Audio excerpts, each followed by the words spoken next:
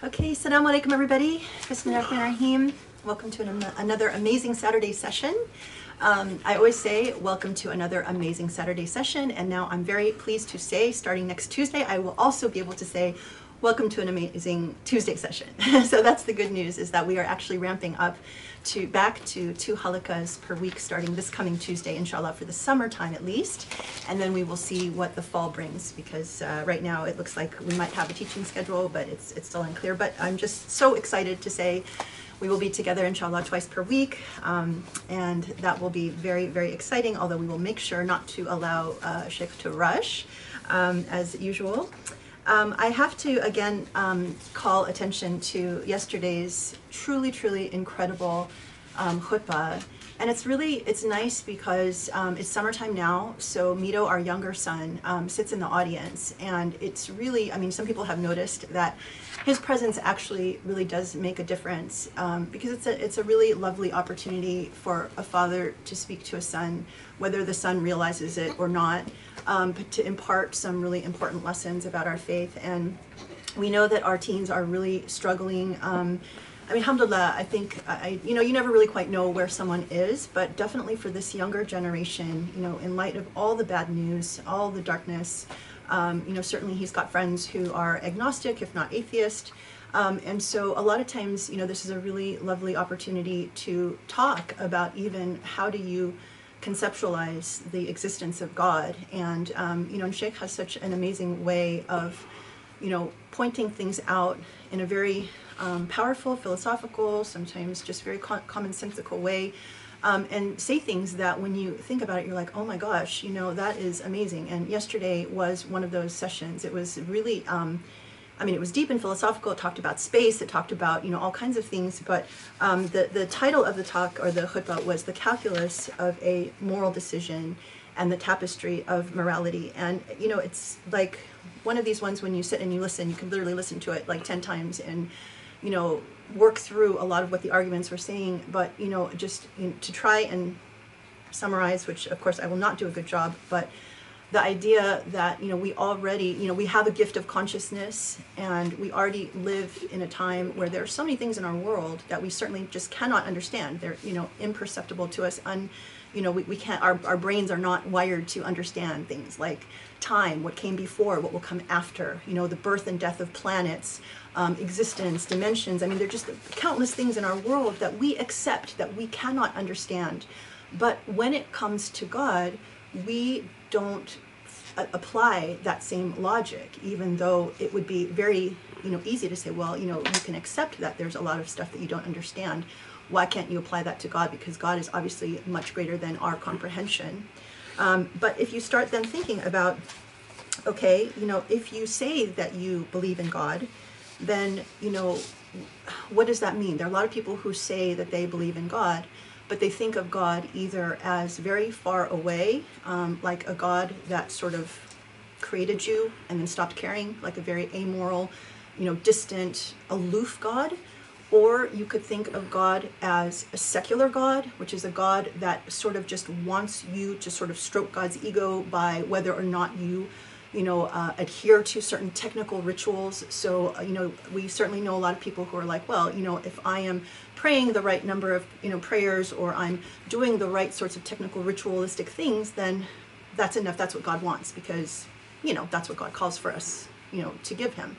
But we all also know as Muslims that God doesn't need any of that from us. God doesn't need our prayers. God doesn't need our fasting. And, that's for us in our development. Or you can believe that God is actually a God that's very invested in you and is very vested in how you live your life and the choices that you make. And so, the title being A Calculus of a Moral Decision, Sheikh took us through a really, interesting case study of like a man in Egypt, halfway around the world, who made the decision. He's a sheikh. He made the decision to speak out against the injustice of Sisi.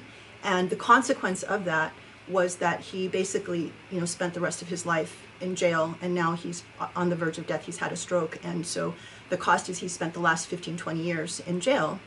Why did he do that? Because he believed in this idea of the tapestry of morality, that morality is unbreakable, that we are all connected, that we have to speak out for justice.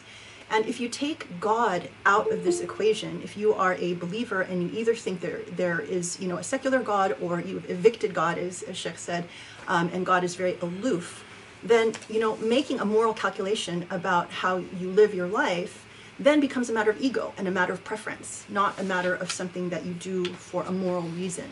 And so, you know, it's like he kind of walks us through the different, you know, scenarios. If you are a believer, you know, if you don't believe in God, you know, if you live in a world where God is just not a part of your life, then you're left making a really difficult moral calculation based on your ego.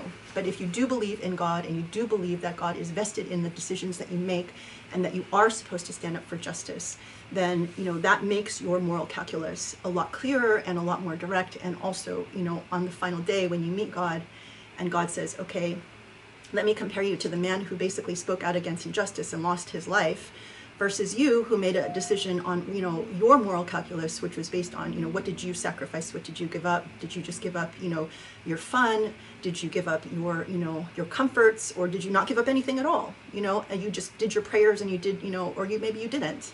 How does that stack up? And if you don't have a moral calculus, then this world really doesn't make sense. Then it means that you can do whatever you want, and on the final day, you know, it doesn't matter the decisions that you made. And as Muslims, you know, we don't believe that, obviously. But I think for us as Muslims, we do have to interrogate, you know, when we say we believe, as we've been learning in these halakas, what does that really mean? You know, what are we willing to sacrifice? Do we believe in the tapestry of, you know, of morality, you know, for people across the world? Does that mean that we should care that a man halfway around the world, you know, stood up for injustice? Should we care about him, or should we not care about him? So, I mean, you know, this was just a very superficial treatment of what Sheikh said. What he said was really deep, really powerful, and definitely, you know, amazing. So, you know, I really encourage people to watch it, or, you know, read the summary next week in the weekly email, or maybe read it with Prophet's Pulpit Volume 2 or 3, which will come out eventually, inshallah. But it was really one of these really powerful khutbahs that just makes you think about, you know, your conception of God, and, you know, what that means for you in your life.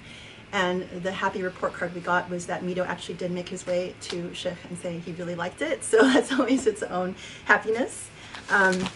So alhamdulillah for that. And then also the other thing that he pointed out and talked about yesterday, which I think is really important for us to be aware about, is this, what's been happening with now this new way of applying to go to Hajj. I mean, we've talked obviously a lot about, you know, that whole issue of supporting, you know, the Saudis and all of that with our money by going to Hajj.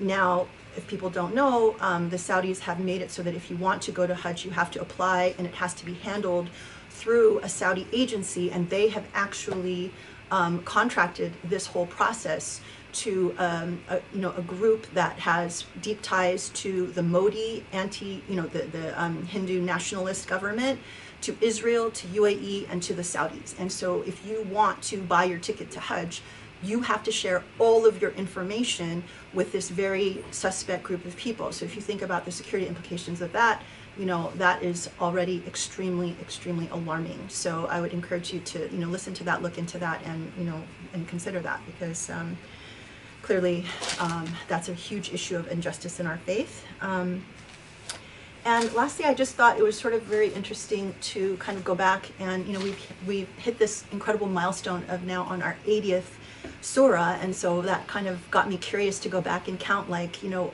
get some statistics here. So I thought I would just sort of share this. So in our Project Illumine journey, which is now coming up on 2 years, we are on our 80th Surah.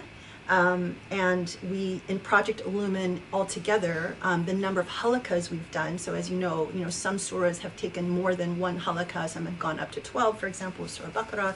So the total Project Illumine halakas that we've held is 123. In terms of overall halakas we've done just as the Usuli Institute, from the founding back at the end of 2017, we've done 156 halakas. And if you just count the number of virtual khutbahs that we've done since January of 2019, that's 166 khutbahs. And so these are pretty incredible numbers. We've only published so far 22 in the first edition of Prophet's Pulpit, so we have a very healthy inventory of khutbahs, and that doesn't even count the khutbahs that we did or that Sheikh did before Usuli. So we have a lot of good content to keep Joe busy, and inshallah, hopefully create a lot of good books to come in the future. So the 123 halakas includes today. So alhamdulillah. And then with that, I also want to say that we have 22 surahs that have not been adopted through the Adopt a Surah program, and some of them are the really amazing khutbahs that we've just recently done. So Surah Al-Nur that we're into now has not been adopted. Also recently, as you know, we did Hashr and Munafiqun, but just to give you some, let me read these through. Al-Hajj, which I'm really looking forward to, especially since Sheikh's talking about Hajj, and obviously Hajj now is going to be a very interesting situation. I'm really dying to know what that surah will reveal to us. Al-Furqan, Al-Shuara, Al-Ankabut, Al-Sajda, Al-Saba, Fatir, Al-Safat, Ghafir, Fusilat, Al-Shura, Al-Zukhruf, Al-Dukhan, Al-Hujurat, Kaf, Al-Dariyat, Al-Tur, and Al-Hashr, Al-Munafiqun, and Al-Tagabun. So these are incredible surahs to adopt. So please consider that and join us in this incredible effort to publish the entire tafsir, which Joe and his team is working hard on, and will be an amazing contribution, inshallah. So with that, thank you for joining us. I'm so excited for another session to continue Surah Al-Nur, and then also remember, we will also see you next Tuesday, inshallah. Okay. Bismillah ar-Rahman ar-Rahim. وسبحان الله العلي العظيم والحمد لله رب العالمين والصلاة والسلام على محمد خاتم الرسل والأنبياء أجمعين وعلى آله الميامين وعلى أصحابه المختارين وعلى من اتبعوا بإحسان إلى يوم الدين. اللهم اشرح لي صدري ويسر لي أمري واحلل عقدة من لساني يفقهوا قولي يا رب العالمين.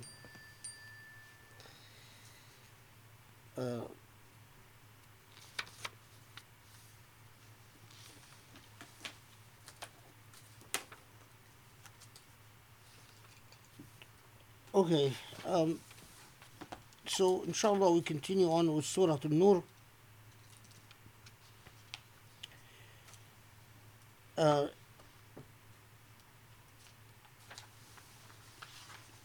So as we already talked about that, there is a historical occasion that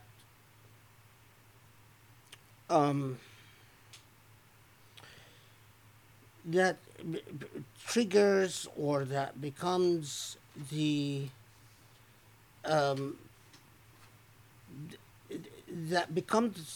locus, the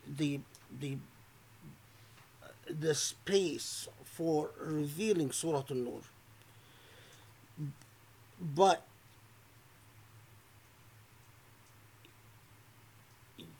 whenever we deal with the historical context of any Quranic revelation, the very logic that we are dealing with divine speech. I mean, even if it wasn't divine speech, even if it was the speech of some very wise author, always the question is, why does an author choose to speak about a historical occasion? What is it about whatever unfolded historically that was worth addressing? And that same methodological question is, of course, far more pressing and far more pertinent when we are dealing with divine speech.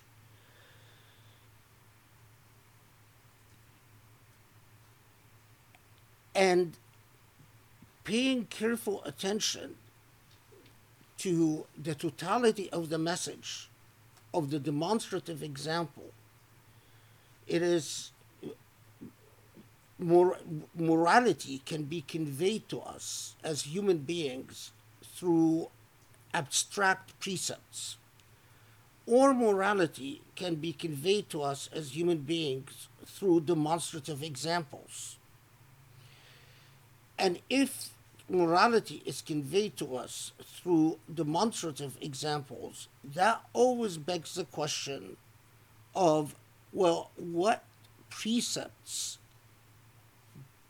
do these demonstrative examples affirm or confirm or elucidate or in otherwise illuminate? And this is very important for Surah An-Nur, because as we will see inshallah, that it is there is a central reason that the revelation about the nature or about light and darkness is at the heart of the surah. And as we said, that we are still in terms of the unfolding of the history of Medina, a situation where the external front, the front of external challenges and external enemies is highly active, to put it mildly. There is a great deal of stress and a great deal of pressure and a great deal of challenge to Muslims in terms of upholding and maintaining and navigating through external threats and external challenges that confront them.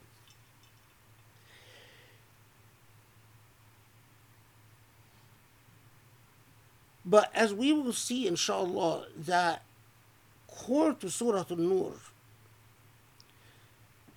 that your ability to confront your external challenges is only as good as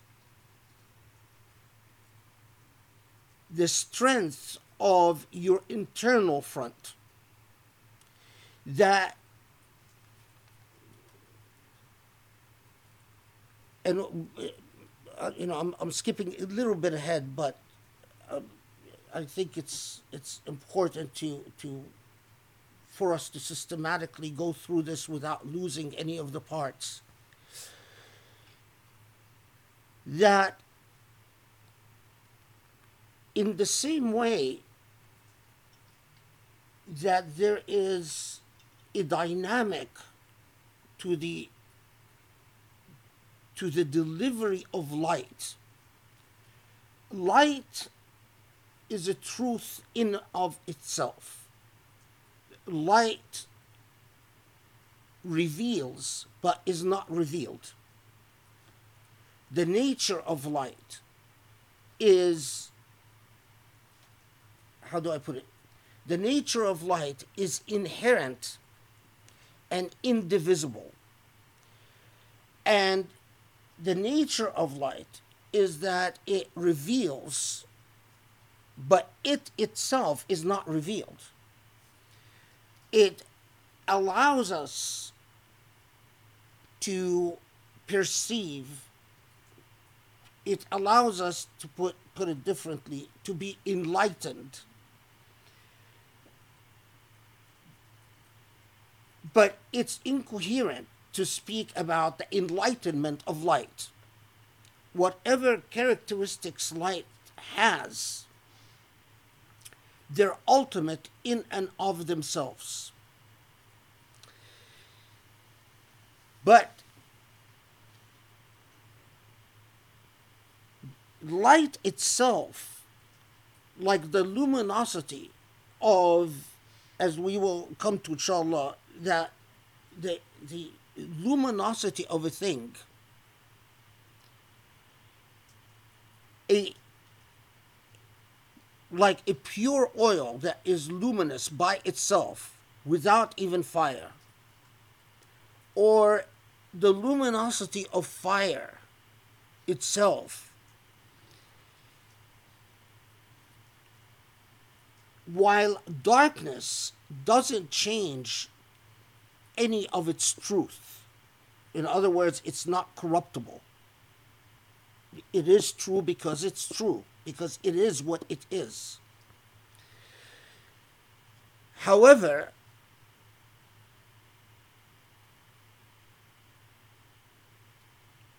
it needs instrumentalities that can further reflect and disseminate the light. So, as we go through this, it's important to understand that even if you have the truth, but that truth is not delivered through what in Surah An-Nur is described as the proper niche, the proper lamp, the proper glass, then that light could be luminous and could be a truth forever drawing the seeker to it. But it is surrounded by darkness, and its ability to shine and achieve its potential is limited. It's not limited because of any defect in its inherent quality, but it is limited because of the failures of instrumentalities that engage that luminous origin. So you have a society, and this society is under extreme pressure, and we've already seen manifestations of that extreme pressure in the surah we've talked about. But Surah An-Nur will even say more about that, inshallah, as we'll see.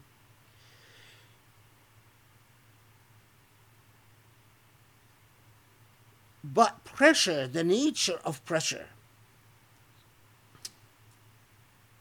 does something to human beings. Human beings, when challenged, they can be the better versions of themselves and rise to the occasion and meet that challenge by, in the language of Surah An-Nur, by being better reflections of the light. Or feeling challenged, human beings can distract themselves and project their troubles onto one another. So, and this we see this repeatedly throughout human history, right? That societies that have external challenges, they either come together and either work through whatever internal challenges they confront in a way that affirms their solidarity. In other words, brings them closer together. And they meet the external challenge. Or instead, they act like crabs in a barrel. They start snipping at each other and taking out their frustrations upon one another. And especially when you have the types of challenges that are extremely human, the challenges of refugees, challenges of an indigenous population, challenges of poverty, challenges of instability. Uh, you know, all the temptations are there. All the temptations are there for the darkness to convince human beings not to be the type of instrumentality that bears the light and augments the light and reflects the light further. So, and this is brilliantly demonstrated in Hadith al-Ifk. A simple incident after a victory. But this victory in itself presented a moral challenge. Remember that Banu al-Mustaliq, the tribe that was defeated, initially what was done was, following the customs of war, was that Banu al-Mustaliq were captured for either to be ransomed or to be maintained as captives of war, in other words, sold into slavery.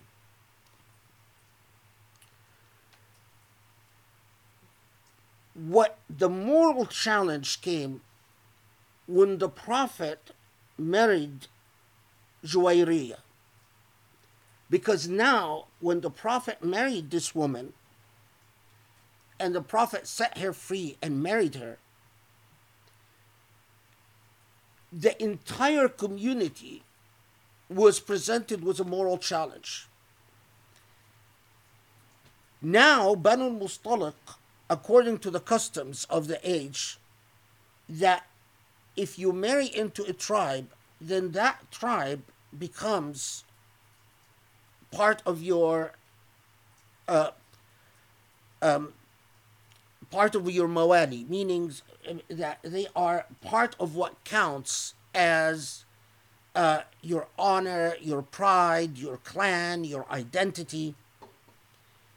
And according to Arab customs, it is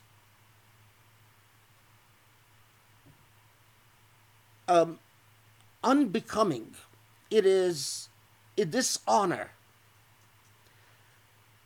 for people to ransom the clan that is now related to the Prophet. To ransom or enslave the clan that is now related to the Prophet. The Prophet put people, ﷺ, confronted them with a moral challenge by freeing and marrying Juwayriyah. Because now, are you going to, in fact, treat those who are related to the Prophet through marriage in an unbecoming, undignified way?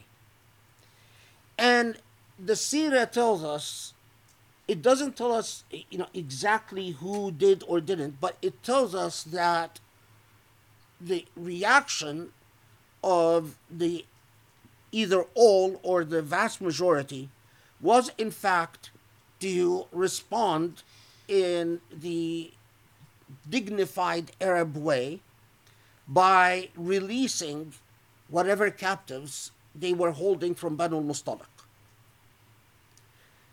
But you pause there for a second and understand the historical moment for what it is. If you are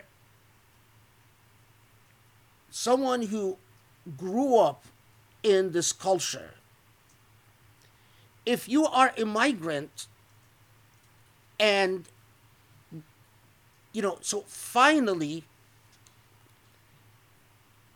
after the what happened at Uhud, and with all the poverty and all the economic challenges, now finally you've gained something in your hand. If you are among the Ansar, with all the economic sacrifices, and even the economic sacrifice was Banu Nadir, and that we talked about in Surah Al-Anfal and Surah Al-Hajj. Now the Prophet ﷺ goes and does something that further denies you profit, to put it very bluntly and simply. Reading it from our modern eyes, we sit there and say, you just married Joey, what's the big deal? No, it was a very big deal if you understand the customs of the age, that effectively he put people in a situation that if they didn't reciprocate by doing the right thing according to the standards of the age, it is as if they suppress the light. If they do the beautiful thing, which is release the captives, then they've reflected and augmented the light. So Battle Mustalik was a victory, yes, and there was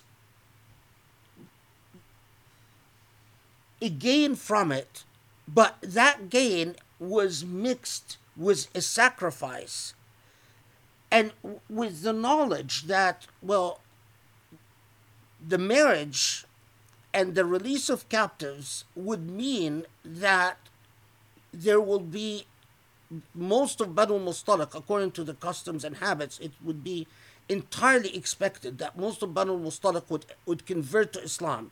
Now their alliance would shift from Mecca to Medina. And when they see that the heads of their tribes have become Muslim, then, there might be strays here and there, people who refuse to convert and leave Medina and go elsewhere. But you know that the majority, that's what's going to happen.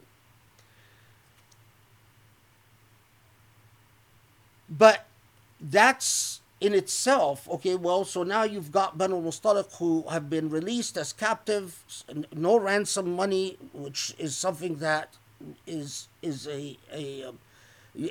received, but now they convert to Islam, and many of them remain in Medina, further putting pressure, economic pressure on Medina. So in this context, and with the tension about Quraysh, and again, as I said, that we'll come to this issue of what Surah An-Nur itself says about the emotional pressure that Muslims were confronting. And the role of the munafiqun, and etc., etc. The incident with Aisha takes place. And of course, as you'd expect, that this is an opportunity for the opposition camp to pounce. But it is also an opportunity for people who, they don't have social media to distract themselves and spew their toxic venom on social media as people do today, but they can spew their toxic venom in social interactions with one another. And we get little glimpses of that in some of the riwayat.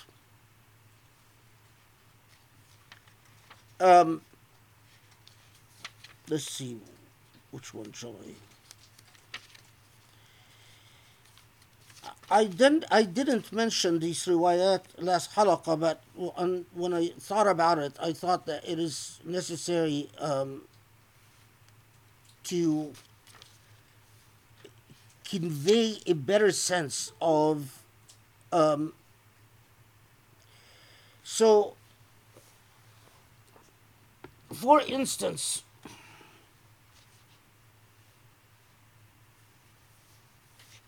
let's see.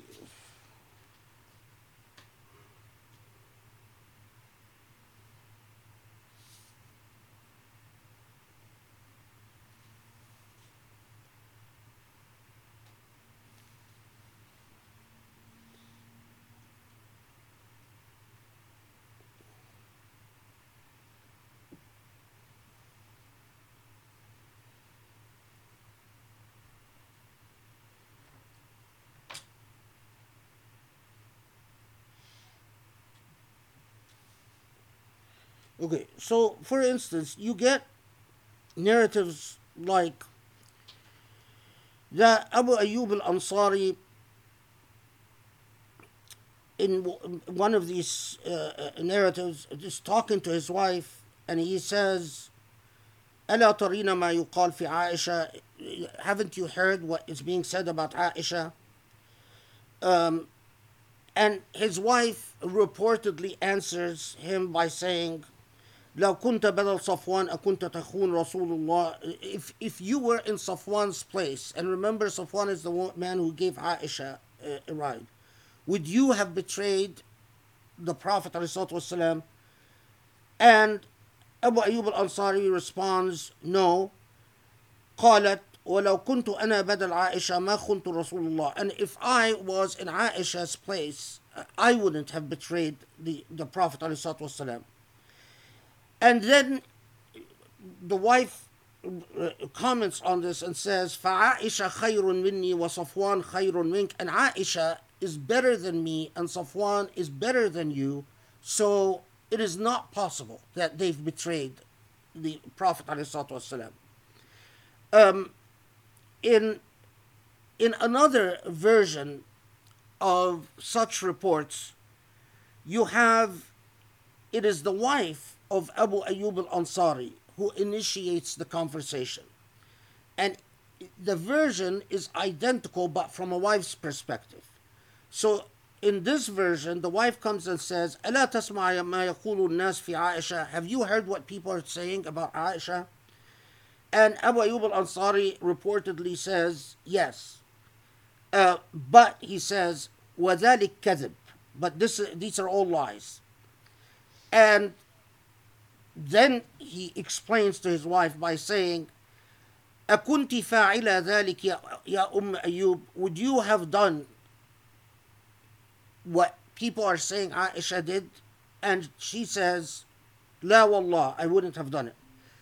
And then he responds, فَقَالْ عَائِشَ خَيْرٌ مِنْكَ Subhanallah, هذا بهتان. And Aisha, then Aisha is better than you. So it is not possible that Aisha did what they say that she's done. When you see narratives like this, and especially that they're narrated sometimes from the husband is the one that initiates the conversation, and sometimes the wife is the one that initiates the conversation. These narratives are a prototype of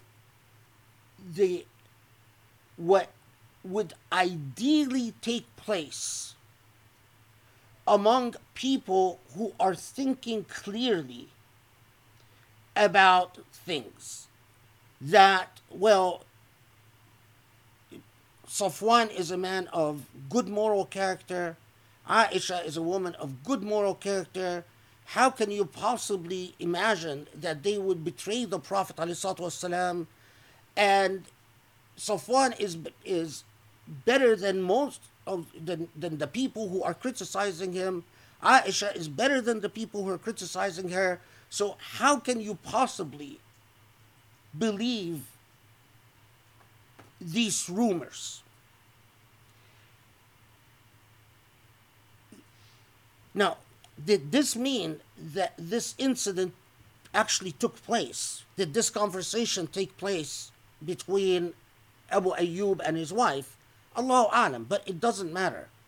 It's a prototype in historical narrative that is imagining what the morally upright, the way that would reason through things. Medieval historical narrative has a particular way of preserving the unfolding of historical events. And it often does it packaged in prototypes, in a certain performance of narrative. So, but the fact of the matter is that the reason that Hadith al-Ifk becomes a serious incident is not just because the typical munafiqun, the opposition class that we are told withdrew from Uhud, and even goes as far as making a treacherous alliance, I mean committing treason.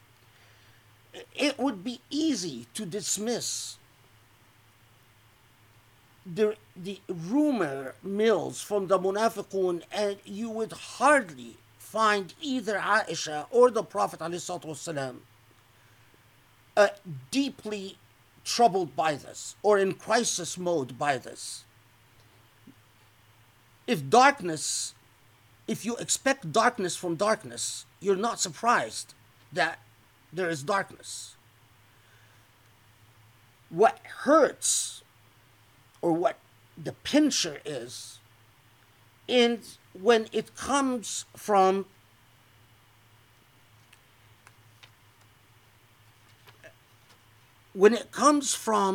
quarters.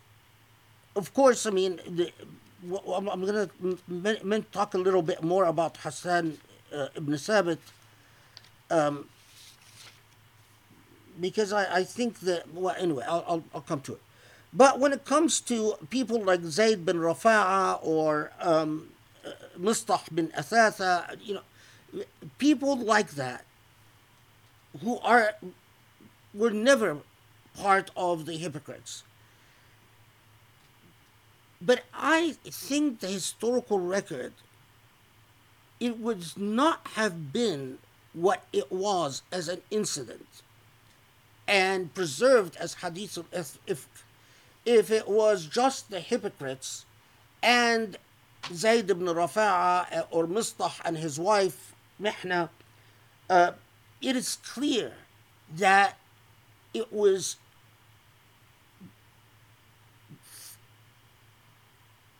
more widespread than that.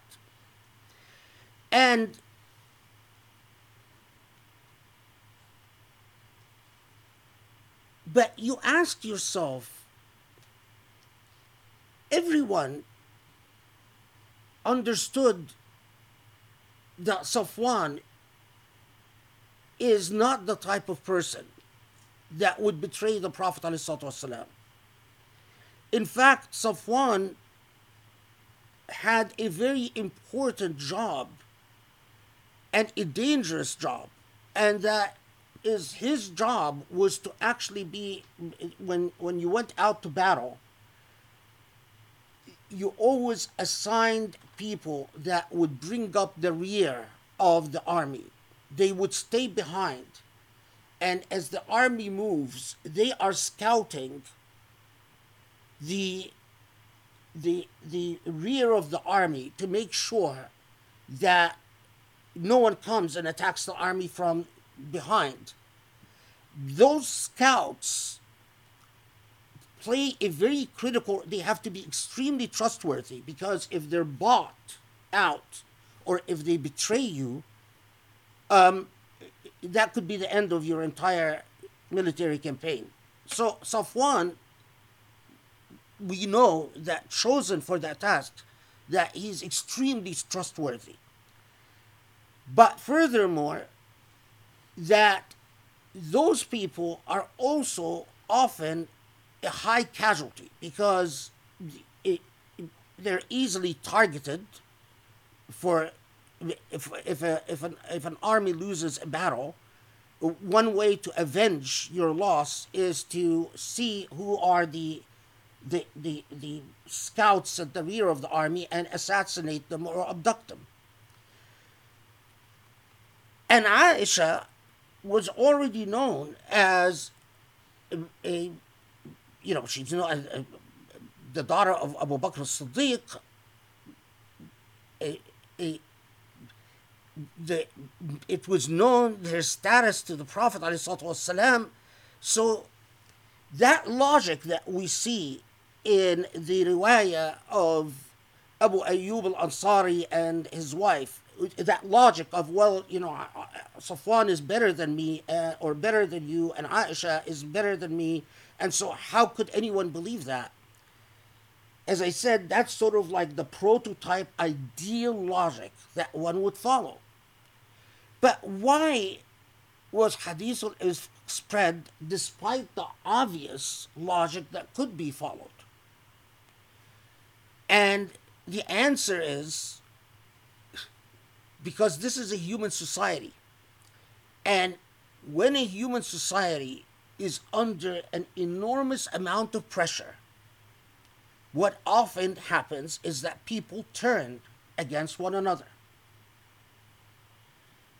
Exactly what Allah subhanahu wa ta'ala points our attention to, that maybe you can't question the morality of your leader. Maybe you can't even question the wisdom of the decisions.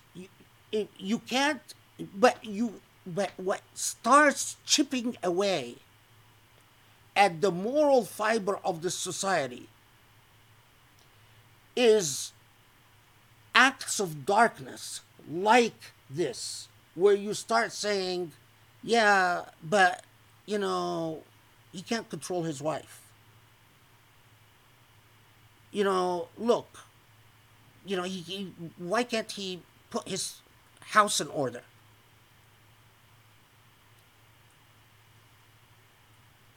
You can thoroughly imagine how that could become the crack from which the entire moral enterprise caves in and falls.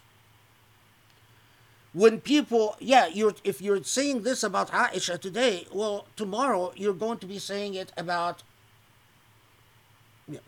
if you're backbiting about the honor of Aisha and Safwan today, well, tomorrow you're going to be criticizing talking about people in disparaging ways once you surrender to the darkness is infectious because it is a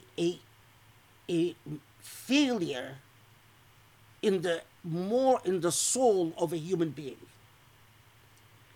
It is the corruption, the toxicity is easily bruised inside the soul and is easily infectious, especially when human beings are under stress. So, it is remarkable that Surah An-Nur starts out by saying, as a principle, God doesn't tolerate zina. As a principle, if you're talking about al-fahisha, if you're talking about zina, well, God doesn't tolerate it. So this is not about being soft on sexual improprieties. But know that just because you think or you claim that you are the people who were talking about Aisha, they weren't saying we're evil people, let's talk about Aisha. They were saying we're defending the honor of the community. We are standing up for, proper behavior. What is this? As we said last time, going to look for a necklace and then, going to the bathroom and without telling anyone, and then dropping her necklace and not telling anyone, and then, and then someone comes and she takes her, instead of just waiting until the army comes. And of course, you can imagine when someone says, oh, would you have done this? These, again, prototype anecdotal narratives. Would you have done this? Meaning what? Because there were people at the time who were saying, women who were saying, if I was in Aisha's place, I would have never accepted a ride with a man. I would have waited until the army discovers that I'm not there and come. And a proper moral woman, if the risk is that she be killed, abducted in the desert and killed, so be it, but not take a ride with a foreign man. That holier, that type of, why is it significant? Because Allah knows that the claim of, well, this discourse, this backbiting is necessary for us to be vigilant against promiscuity and vigilant against loose behavior and vigilant. And it's as if Allah is saying, yes, you're right. Zina is horrible. Zina deserves 100 lashes. But, and the but is very important, in the same way that the luminous can only be further illuminated by the proper tools, morality can only be served through the proper mechanisms. And the proper mechanisms in this case is bring 4 witnesses. If you don't have 4 witnesses, then you shut up. It doesn't mean, and the lesson here is people just pass, because as a lawyer, as a legal scholar, it blows my mind because I know how long it takes legal sociology to come to the point of saying the process is often as important, if not more important, than the principle. And yet the Quran presents it to us in such a seamless fashion. If you're not paying attention, you miss it. Or if you're not sufficiently educated in the epistemology of your age, you miss it. But that's why it starts by the law against zina. Okay, 100 lashes. But it is, and you'll see then when Allah then talks about those who love for fahisha to spread. When Allah says this, if I'll jump ahead a little bit. Look, I would say,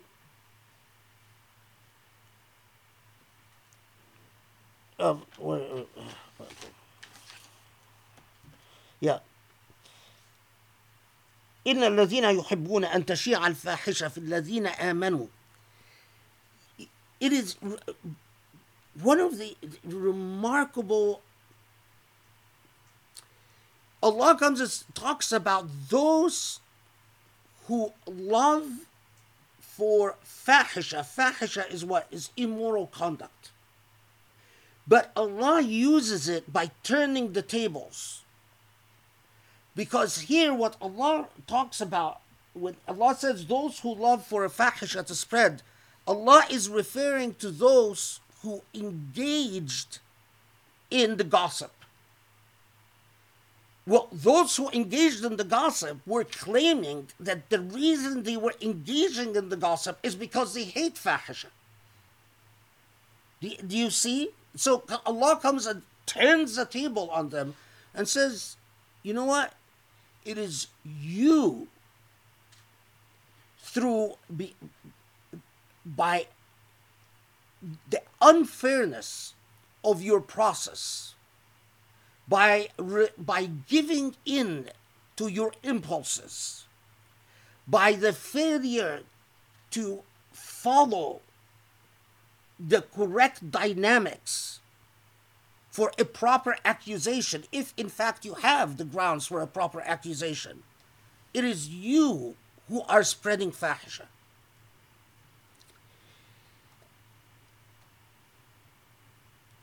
Now, I talked about this last halaqah, but I didn't talk about it in the context of somewhat of a prototype. And that is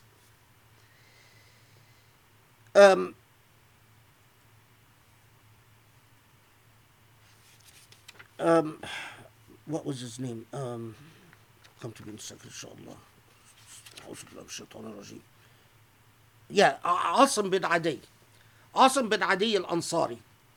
So we know that Asim bin Adi al-Ansari, this is the man that reportedly goes to the Prophet ﷺ and says that, okay, what is this? If I accuse my wife, if I see my wife doing something wrong, and I go get 4 witnesses, by the time I get 4 witnesses, she'll be done.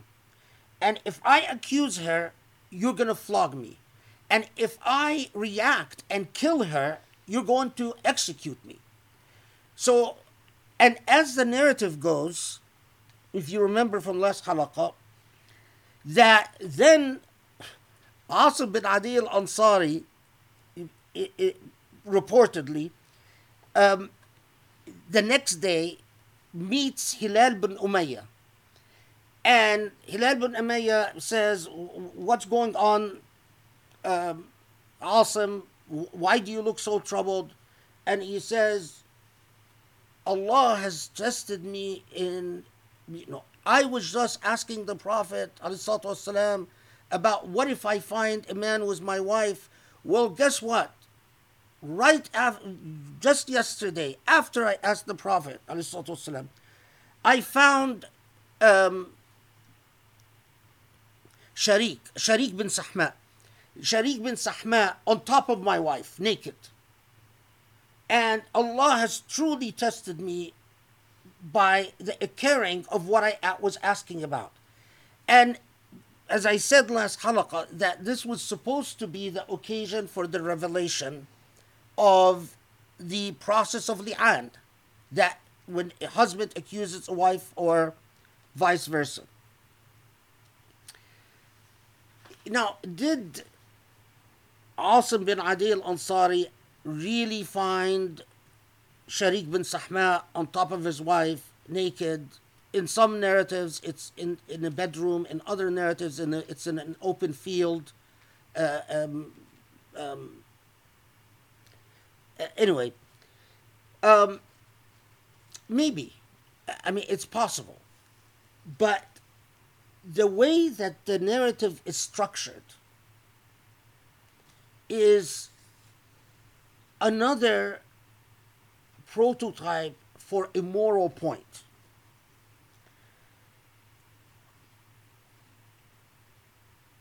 What is fascinating about this narrative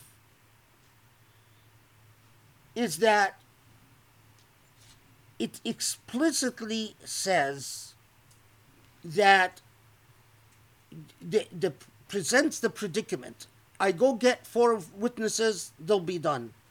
I accuse, I'll be punished. If I kill, I will be executed. If I commit an honor killing, in other words, I will be in turn punished and be executed for the killing.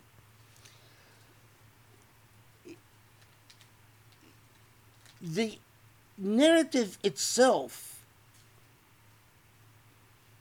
underscores the critical importance of process, even if the moral cause, what's more than finding your spouse cheating on you, catching your spouse cheating on you? But even then, the way that the many different versions to this narrative is basically to underscore the point that in the same way that you need 4 witnesses for zina, just because you're married and just because you even catch your spouse in the act, there is still a process that you go through. It's still, if you go around talking about how my wife cheats on me and you don't comply with the process, you are among those who تحبون who wants al-fahisha, wants immorality to spread. This is a remarkable part about Surah An-Nur, is that it comes in and it starts out by a moral condemnation and a penalty for zina, but then takes you from there and say, but if you don't have the proper process, then the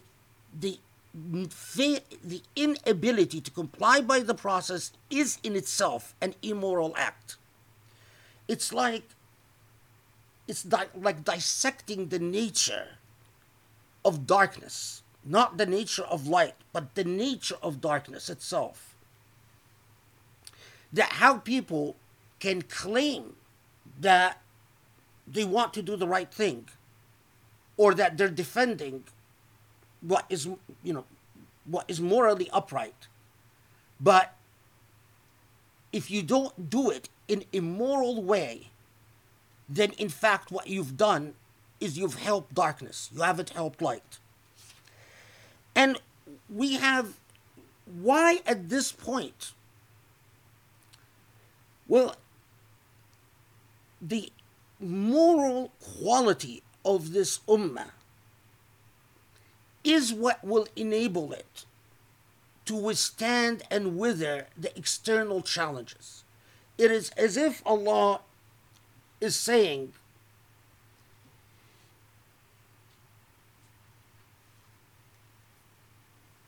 to put it very simply in Surah An-Nur, knowing how to honor modesty in your society, knowing how to honor privacy in your society. What is modesty and privacy and the integrity of the family? What is all of that about? Dignity. Quite simply, dignity. As we will see in Surah An-Nur, as we talk about I was, one of the Islamophobic books that I wasted my time with was mocking the verses in Surah An-Nur that you can eat in, you can dine in each other's homes, you can eat from. Of course, it's because they ignore or they don't understand the moral point behind this discourse in Surah An-Nur, as we will see. Privacy and dignity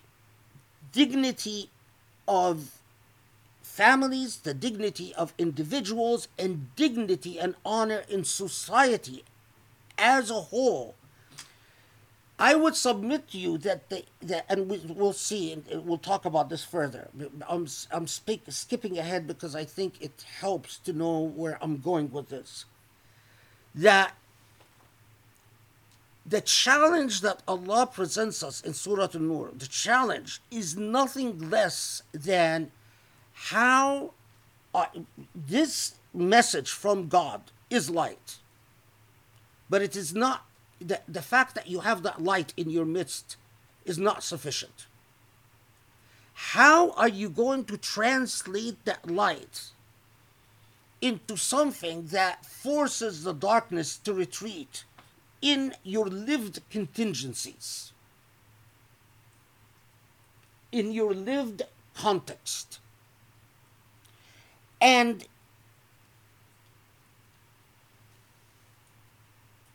core to maintaining the moral quality of your society and furthering the light is to learn how to protect and honor each other's privacies and the dignity that you owe to each other.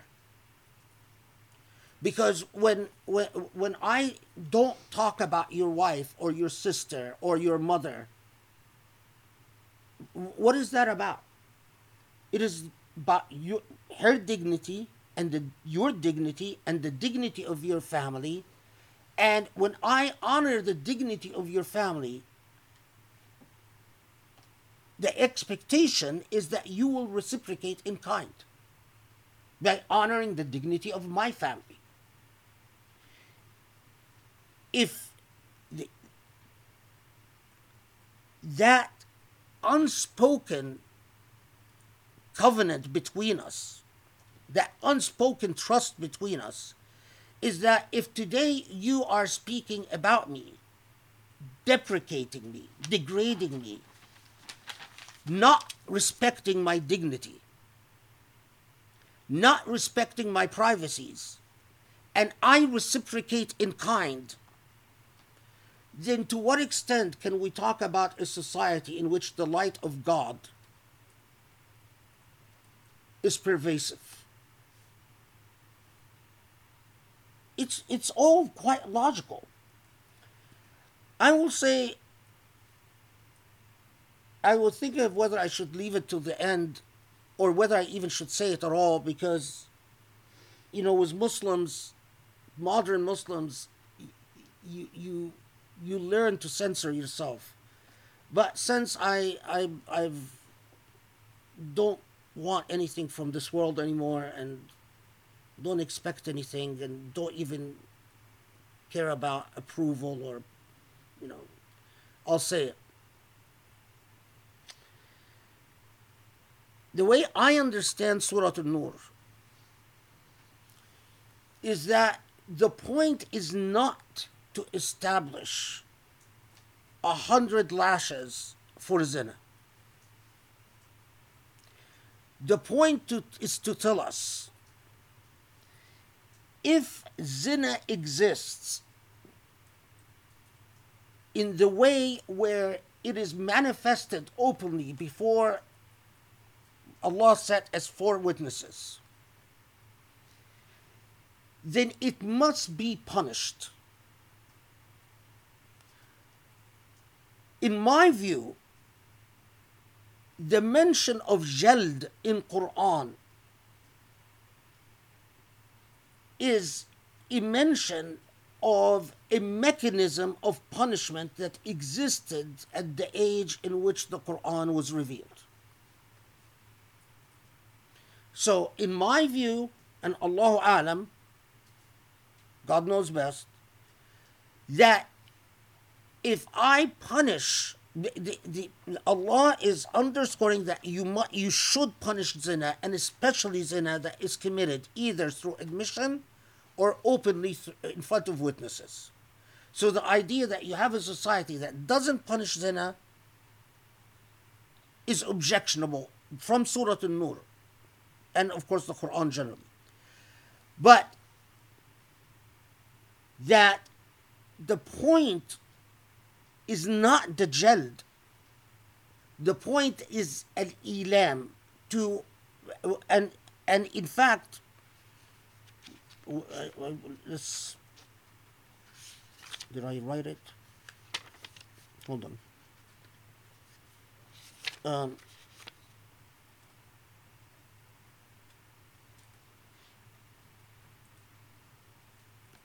Yeah, in in books of fiqh, they say فلا يرفع يده حتى يرى إبطه ولا يخفف فيه جدا بل يتوسط بحيث يؤلمه ولا يضره. So what they're saying is that if when you're flogging, that you shouldn't raise your hand so that your armpit is seen, meaning that you shouldn't strike very hard. You strike in a way so that the key here is al-ilam wa laysa ad-darar, that you hurt but you don't harm. Hurt and not harm is the point. That the punishment. So if we have, I mean, and this is again, I'm just speculating. If we have some day where they, invent a shot that you inject someone with a shot that causes pain equal to 100 lashes, but it's not 100 lashes, but it causes pain equal to 100 lashes, and it has the qualities of shaming as well, because Allah says that there should be witnesses. So the shaming is a part of the punishment. Why not? There is nothing in the Quranic revelation that says that Allah sees jald as itself a divine revelation. But the punishment is the divine revelation. Is habs adequate? Well, it depends. There are forms of habs in the modern age that only corrupt the criminal further. That's highly inadequate. When you imagine if you punish someone for zina who's 18 years old, or some young kid 20-something years old, and you throw them in prison with a bunch of criminals where they come out far worse than they've entered. Modern prisons, including prisons in Muslim countries, it is a very common experience for young convicts to go to prison and be sexually assaulted. That is, and to pretend, as human rights advocates in the modern age do, to pretend that, we're so offended by 100 lashes, but we don't have a problem with sending people to prison where they get raped, is hypocrisy and repulsive. Allah's punishment doesn't include getting raped. So if you're going to tell me I'm going to send people to prison instead of hitting them 100 lashes, but you can't make your prison safe, or you can't, people go to prison and come out worse criminals, then the answer is clearly no.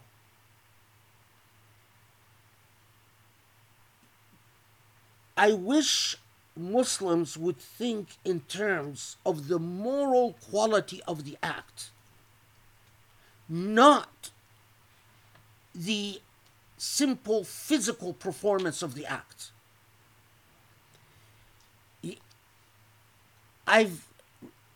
Unfortunately, maybe I've read too much about prisons, but and prisons in the West and some people think, it's nearly taboo in a lot of Muslim countries to talk about what happens in prisons. But I can tell you that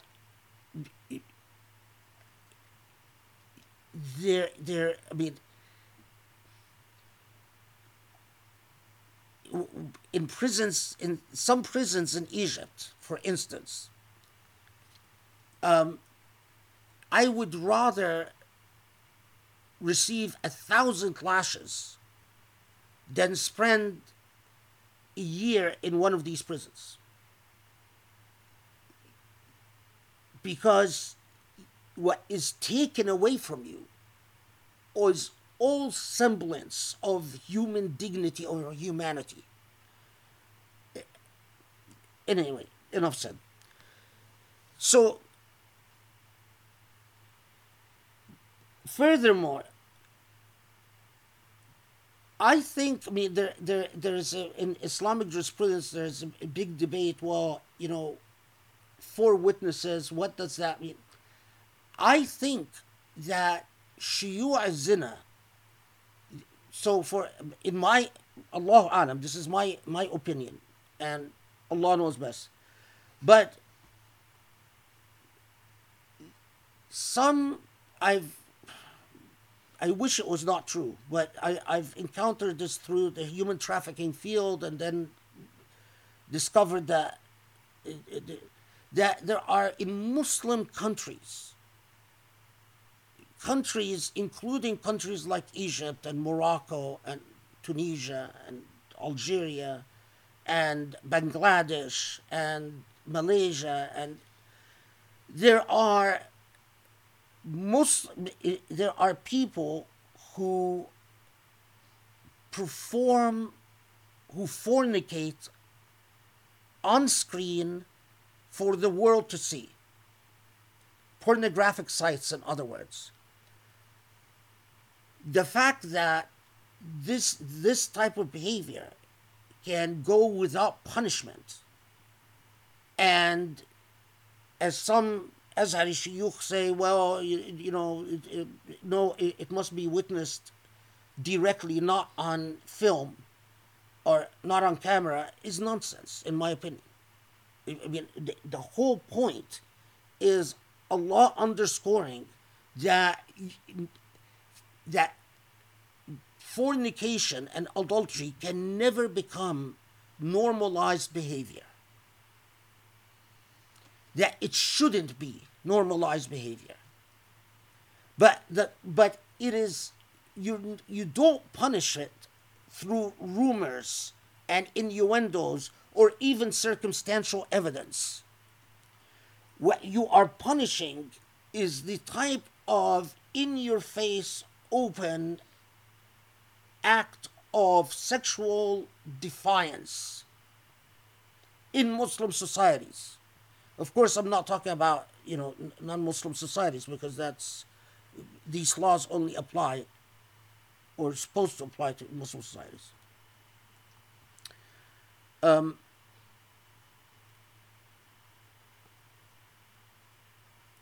There's something that I blanked out on. Oh, yeah, this is also a bit of a... Now, notice, we have so many reports that at the time that Surah An-Nur is revealed, you remember last halaqah I talked to you about the second verse of Surah An-Nur and the narratives about how there were women who were basically professional prostitutes, and how some of the migrants thought that they would marry these women so that they can help them financially, basically support, so that because wanting to come out of poverty, that they would marry, and that the opinion of some, that the reason for the second ayah is to say that no, you shouldn't marry these women. But notice,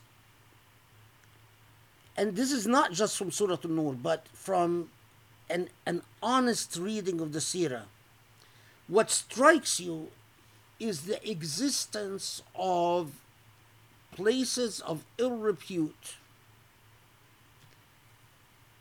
well into Khilafat Umar ibn al-Khattab.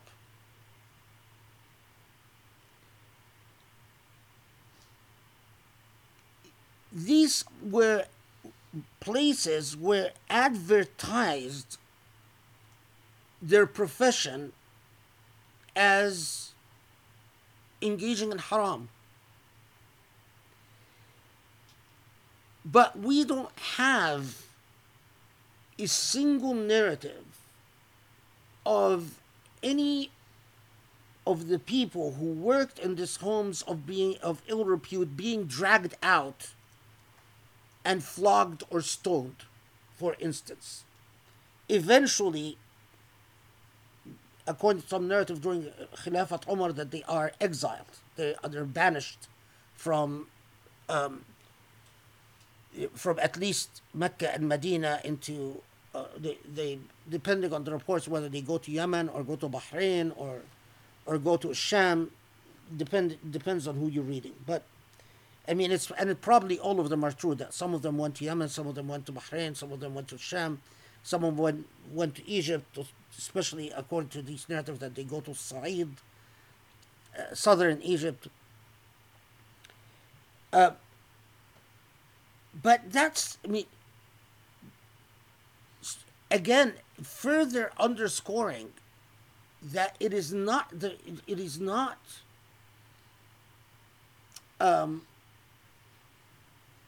that's punishment is not carried out by rumors and innuendos or hearsay evidence, or that when the Quran said 4 witnesses, it meant 4 witnesses. And unless you're going to bring 4 witnesses, then we don't get into the punishment of jald, or what is equivalent to it in my opinion. Allahu alam. Allah knows best. Okay. All of this, and we haven't really moved from the verses that we covered already last halaqah. It's okay. If you guys attended last halaqah, you'd know that all of this is in the realm of and since I know if I rush I'll be caught and publicly shamed for daring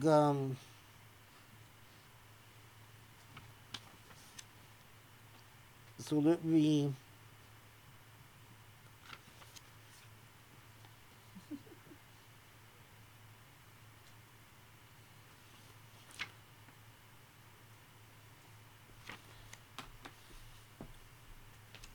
yeah, I think I mentioned this but in case I did, I think I mentioned, I can't remember, that Zohari and Sa'id ibn al-Musayyab and among the very early jurists, and Ibn Abi Layla, they all held a position that didn't survive in Islamic jurisprudence, that if you slander, whether you slander a Muslim or non-Muslim, it doesn't matter, that even if you slander a non-Muslim, even a kafir, that you would still get punished, because according to them, a kafir can be a muhassam. That school of thought didn't survive in Islamic jurisprudence, and there are many doctrines in Islamic jurisprudence that ultimately don't survive post Imam al-Shafi'i and Imam Ahmad ibn Hanbal, who of course had an impact on the trajectory of Islamic jurisprudence in certain ways.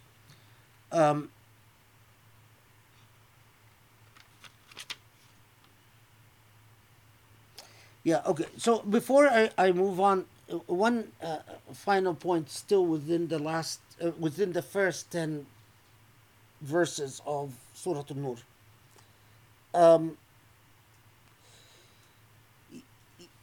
I said that there are reports that after the revelation of Surah An-Nur, that the Prophet ﷺ punishes with 80 lashes Mistah, Hassan ibn Thabit, and Mistah's wife Himna. And then there are reports that no, those who were punished were Mistah and his wife Himna, but not Hassan ibn Thabit. And there are reports that he didn't punish any of them, that no one was flogged. Um, what I find troubling is so many sources say, the sources that say that in fact there were people who were flogged, that Abdullah ibn Ubay and his camp were not punished. And typically they tell you that the reason Abdullah ibn Ubay was not punished and his camp was not punished, although remember, Abdullah ibn Ubay and his camp were ostensibly Muslims. They said they were Muslims. They insisted they were Muslims. Is they tell you ta'lif liqulubihim, that basically for political reasons. Because if the Prophet ﷺ would have flogged Abdullah ibn Ubay, that would have led to political ramifications. And unfortunately, because of Ahlul Hadith throwing around these reports, later on, we find in the field of siyasa shar'iyya, despite what we know about the Prophet's meticulous insistence on standards of justice, and that if a member of his family would commit a crime, he would punish the member of his family, that later on, later centuries, in siyasa shar'iyya, the opinion develops that if the Imam sees that it is in the best interest of the Ummah not to punish the influential people, the Imam may refrain from doing so.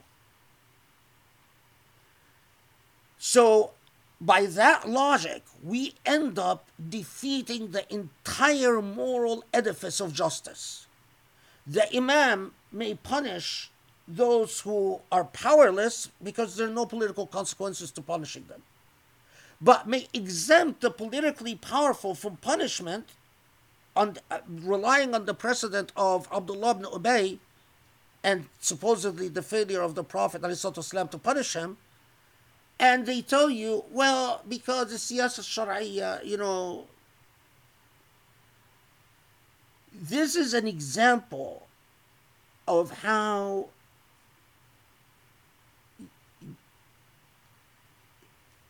a lack of a moral compass in furthering narratives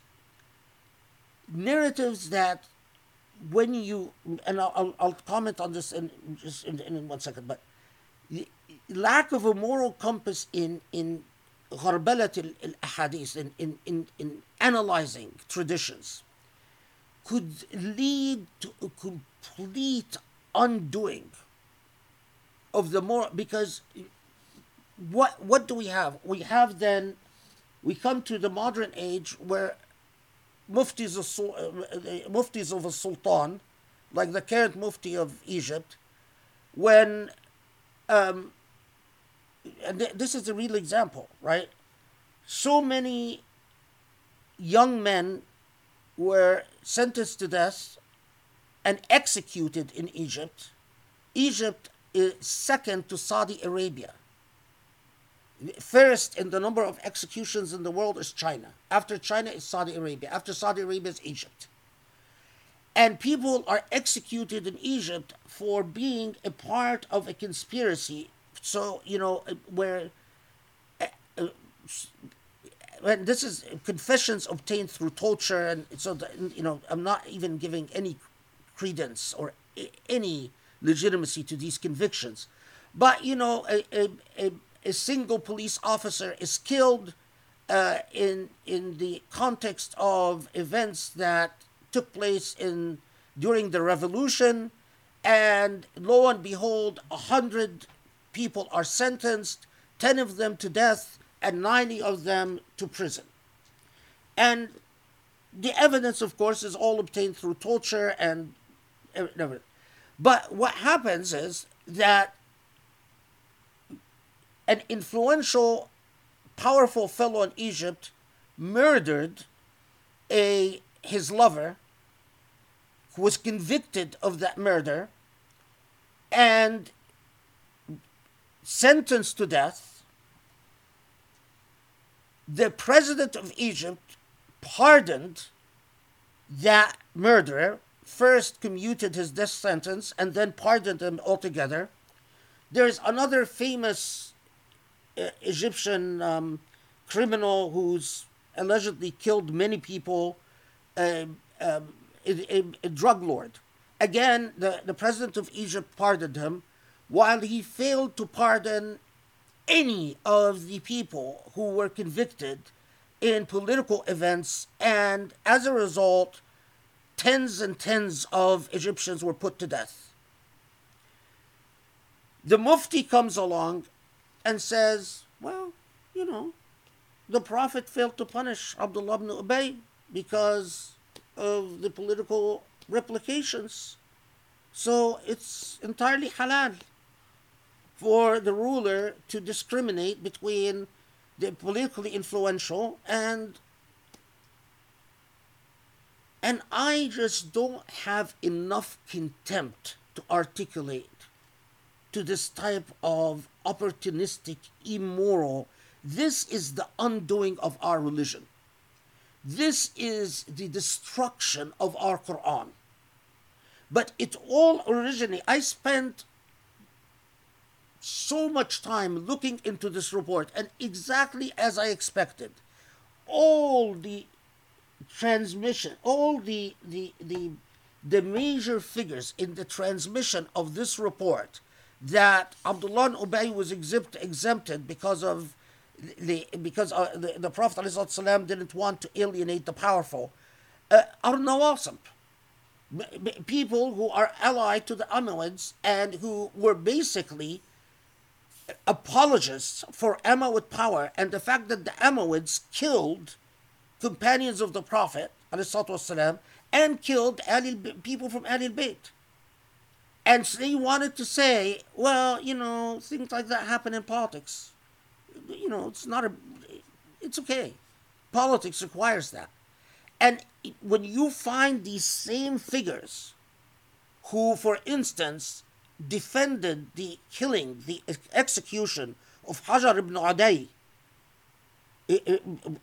companion of the Prophet ﷺ, by the Umayyads, and defended the execution, and you find that these are the same people who are telling us that Abdullah ibn Ubay was exempted from punishment. How can you accept that?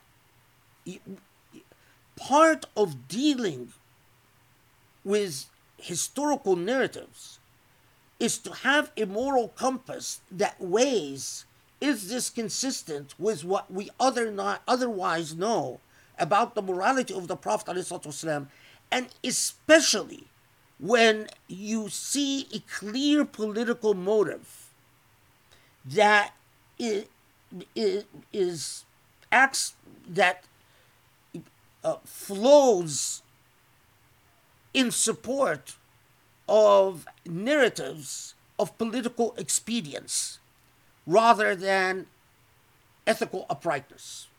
Is this clear? Okay. So I would be remiss to not mention that, especially considering how much time it took me to go through all the narratives of the exemption of Abdullah ibn Ubay, but the punishment of otherwise people. Even the claim is even Hassan ibn Thabit. Although I have to tell you, I don't believe Hassan ibn Thabit was punished in Hadith al-Ifk, and I think that I accept the authenticity of his famous poem apologizing to Aisha for, and he says in his poem that I have never accused you, but I fell prey to listening to those who accused you. Anyway, that's the poetry of Hassan ibn Thabit. Okay.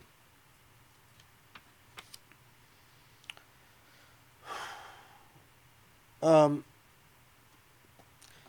let's take a 3 minute break and then move beyond verse 10, which is where we left last halaqah. What time is it? How much time have I spent? It's almost 8. Oh my God!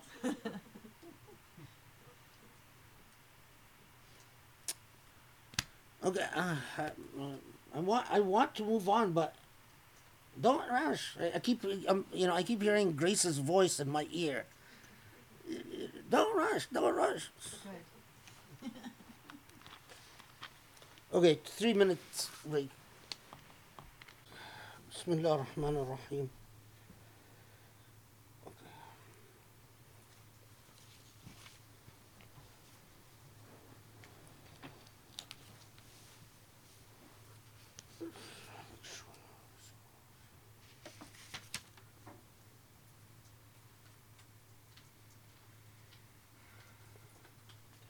Okay, so um, we are now at 11. إن الذين جاءوا بالإفك عصبة منكم لا تحسبوه شرا لكم بل هو خير لكم لكل امرئ منهم ما اكتسب من إثم والذي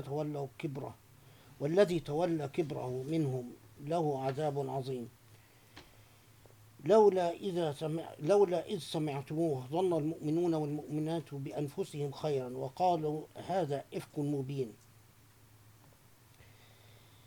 لولا جاءوا عليه بأربعة شهداء فإذا لم يأتوا بالشهداء فأولئك عند الله هم الكاذبون.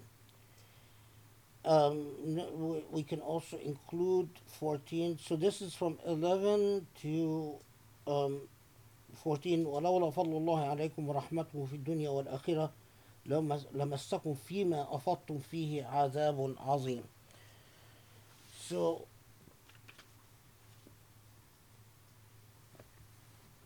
there are, this is Muhammad Asad's translation.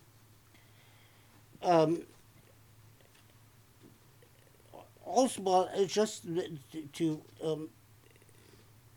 he translates it as verily numerous among you who are those who would falsely accuse others of unchastity.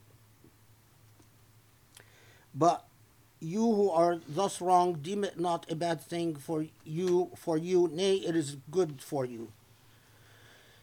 Usba is a number of people.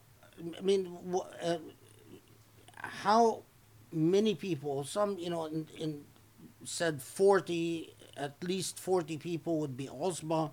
Some said at least 20 people. But what's important here is that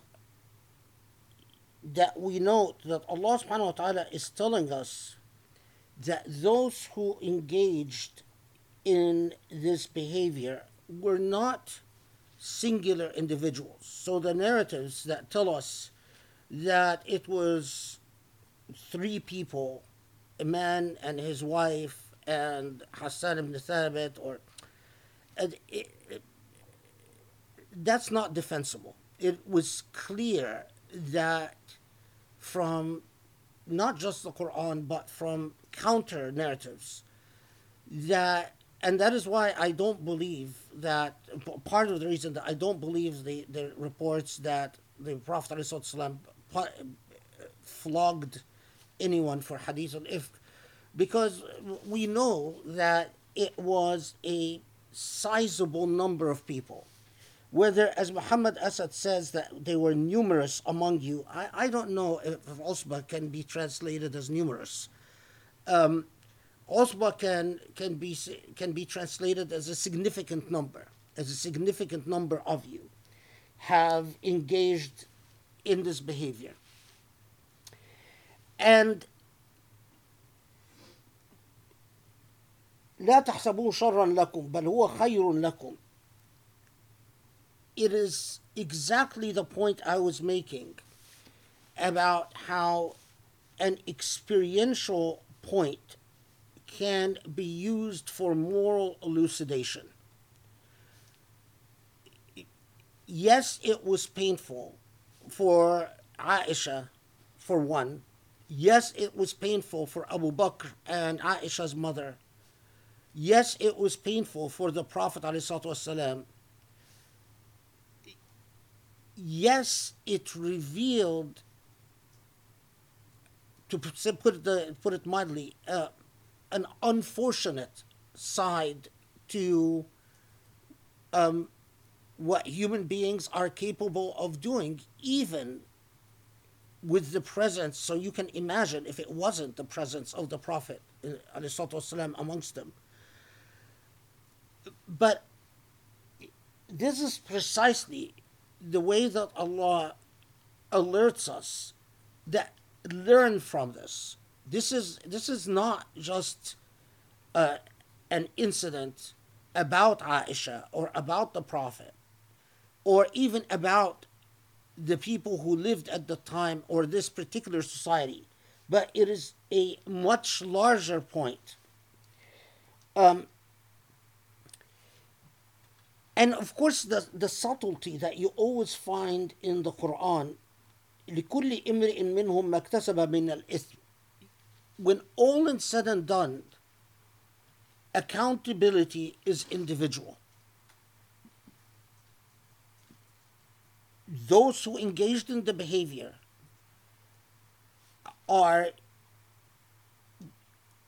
find that they will not going to be able to cite the misbehavior of others as an excuse for their own misbehavior. And this remark, verse 12, would say, the translation, why do you not, this is Muhammad S. again, why do not the believing men and women, whenever such a rumor is heard, think the best of one another and say, this is an obvious falsehood. لولا إذ سمعتموه ظن المؤمنون والمؤمنات بأنفسهم خيرا وقالوا هذا إفك مبين. The language here is beautifully subtle and eloquent. It's like saying, if only it's what you should have done, what would have been becoming of you, what would have been the morally upright behavior, is that, and the expression here is remarkable, that you would have thought well of yourselves, not thought well of each other, but it is as if, which the Quran constantly emphasizes, that you either rise morally together or you sink morally together. That you have a choice. You can think the worst of yourselves. You can think of yourselves as capable of being the worst you are or being the best you are. And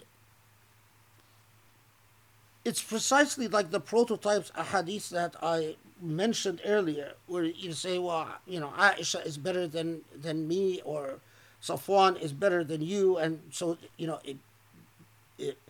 if we wouldn't have done it, then they wouldn't have done it. It captures well verse 12, that what should have happened is those of you, and again, and Allah here is not talking about the hypocrites, but those of you who are in fact sincere believers, that said, we can give way to our imagination. In Islamic language, give way to shaitan and think the worst. But we make the choice not to think the worst and not to give in to that impulse. And notice 13 now. Again, Muhammad Asad why do they not demand of the accusers that they produce 4 witnesses to prove their allegation? For if they do not produce such witnesses, it is those accusers who are in the sight of God are liars indeed. Okay. لولا أن جاءوا عليه بأربعة شهداء. It's not why, how did he put it? Why do not believe, no, why do they not demand? It is like saying,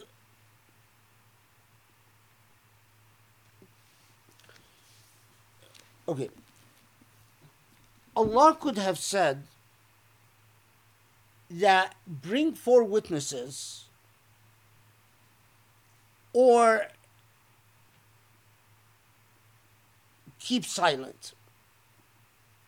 But Allah goes a step further here to make the failure of process a failure in the ultimate truth. And this is a point that, again, we should not simply overlook. What Allah is saying is, either you bring 4 witnesses, or, as far as Allah is concerned, you are lying. Well, you pause at this and you think, well, what if I bring 3 witnesses? But Allah is saying, bring 4 witnesses, or as far as Allah is concerned, you're lying. And again, I could be the only witness, and Allah knows that I'm saying the truth. But Allah here is saying, bring 4 witnesses, or as far as Allah is concerned, you're lying. And you pause and you say, why this very interesting construction? Why would Allah make the truth of the thing contingent on the process of the thing? Why would the failure of evidence then, basically Allah says, regardless of whether you're telling the truth or not, I will count this as a lie.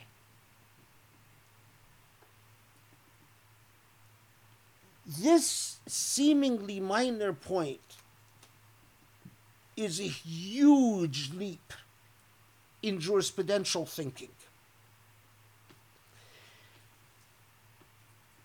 One of the issues in legal history and cultures of law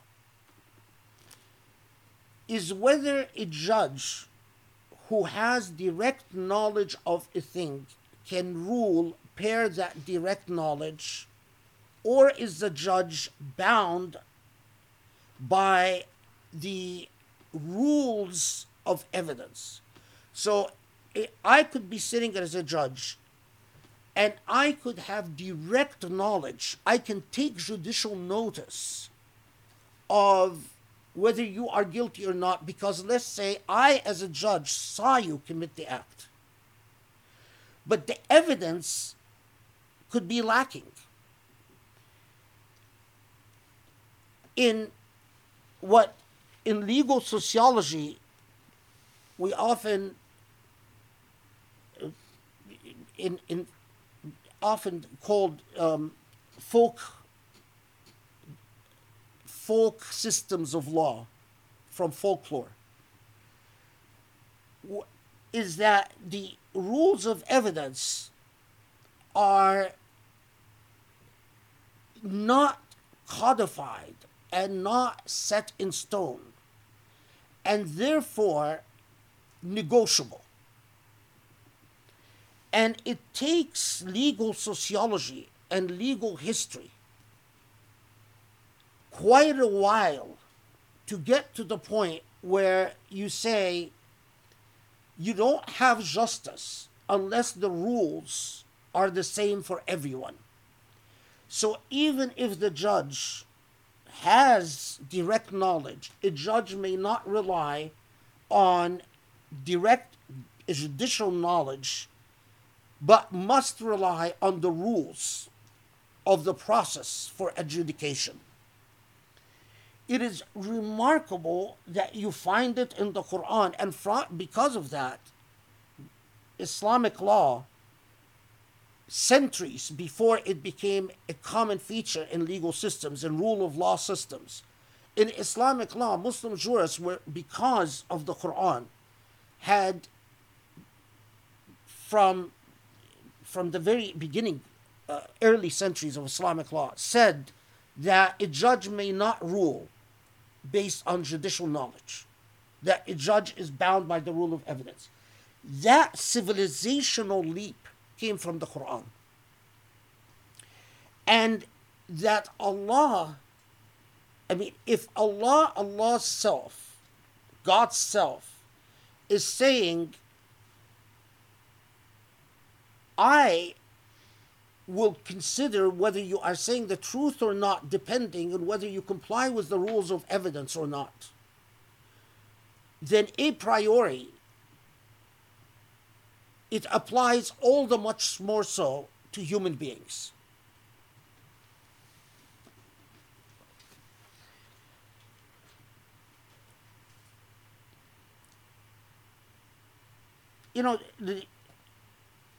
And it is intentionally phrased here. You notice that it is not the Quran, when it wants to talk about individuals, it talks about individuals.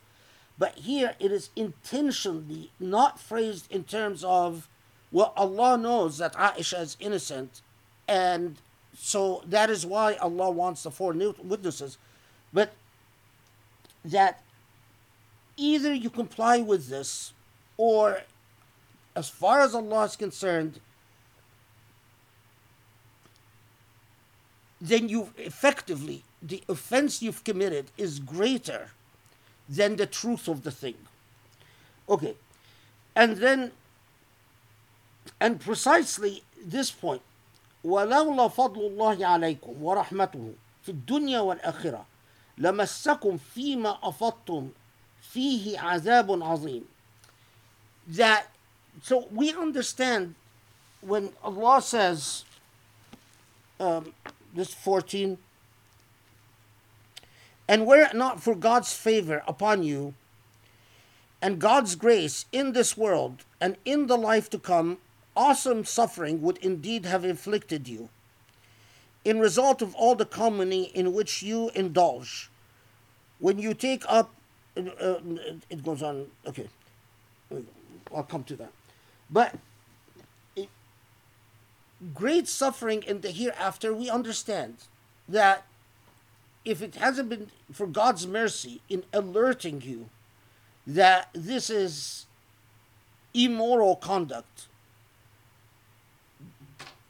But when Allah says, fi dunya wal akhirah, great suffering in the here now, this is the parts where you see Allah, where we understand the significance of the centrality of Ayatul Nur here.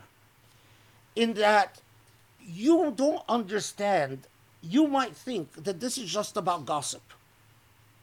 But this is not just about gossip. This is about the fabric of your society.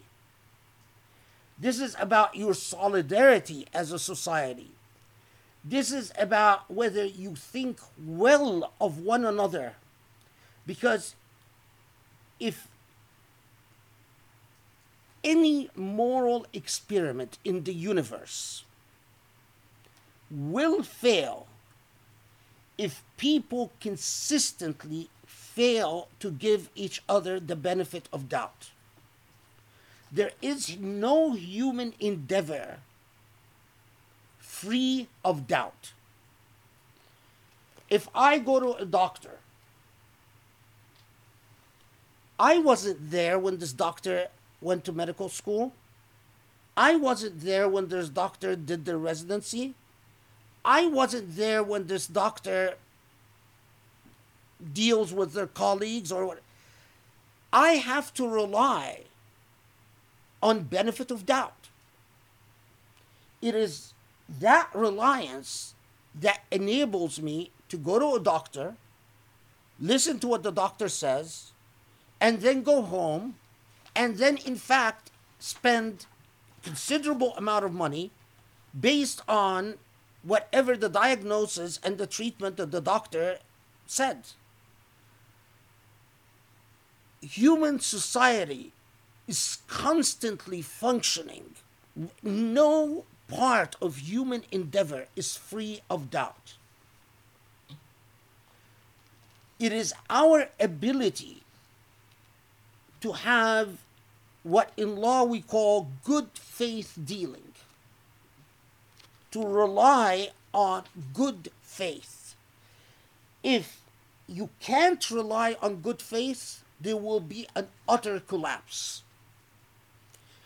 That is why a human being, listen to this carefully, a human being who, for whatever reasons, sometimes a human being thinks, they're smarter than everyone, or they're the ultimate skeptic, or they have inferiority complexes or whatever. But a human being who is incapable of trusting or thinking well of others or giving the benefit of doubt is a failed moral project.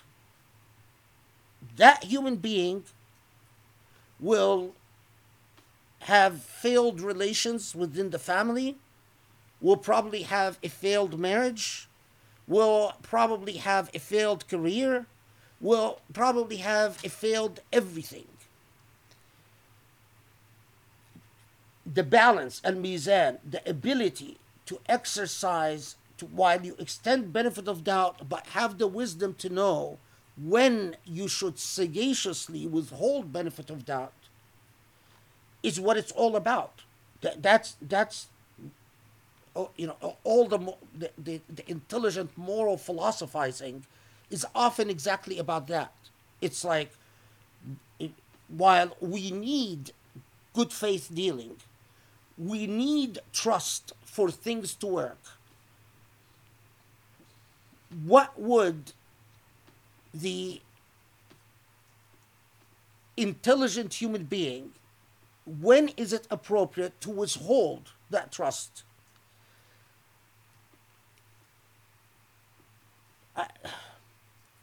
One of the things that happens, you hear a lot about decolonization and so on. One of the things that sociology, if you read in sociology and cultural studies, you discover something amazing, in that societies that advanced and colonized the rest of the world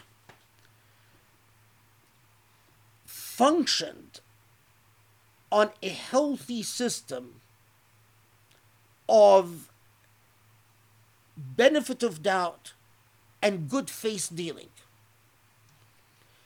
That is precisely why in these societies the barometer of corruption is manageable. There's not very high corruption, because one of the reasons that corruption seeps into society is that you don't trust. You don't trust tomorrow. You don't trust your bosses. You don't trust society. You don't trust the law. So you want to make yourself safe. So you take shortcuts, and you say, I don't care whether what the ripple effects of this decision is, I have to make myself secure.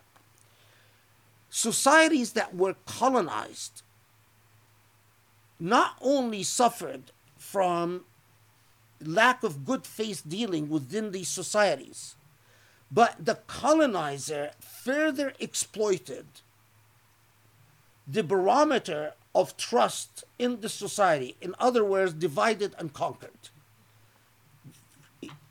Disseminated a great deal of distrust within the societies they're colonized.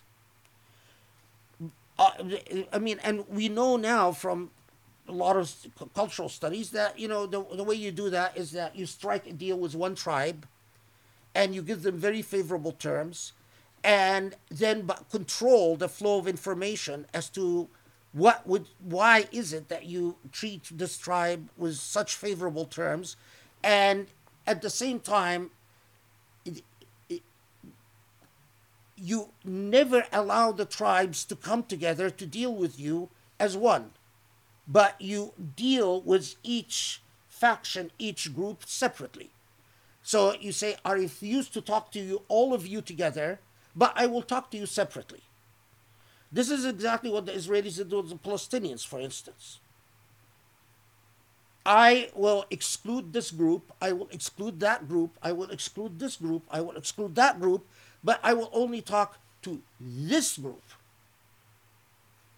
Well, you've won. You've broken. You're not making peace with the Palestinian people.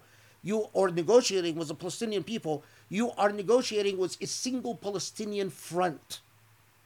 That spells lack of good faith trust for the rest of Palestinians forever. Colonial studies, cultural studies, sociology, if again, that's why you need to be anchored in the epistemology of your age. You can't just read history. Now, so this is when Allah comes and says that Allah saved you from great suffering on this earth. This is why, and especially in the context of the Surah An-Nur, when Allah talks about light, it is as if Allah say, understand what it takes to have light in your society, in your community.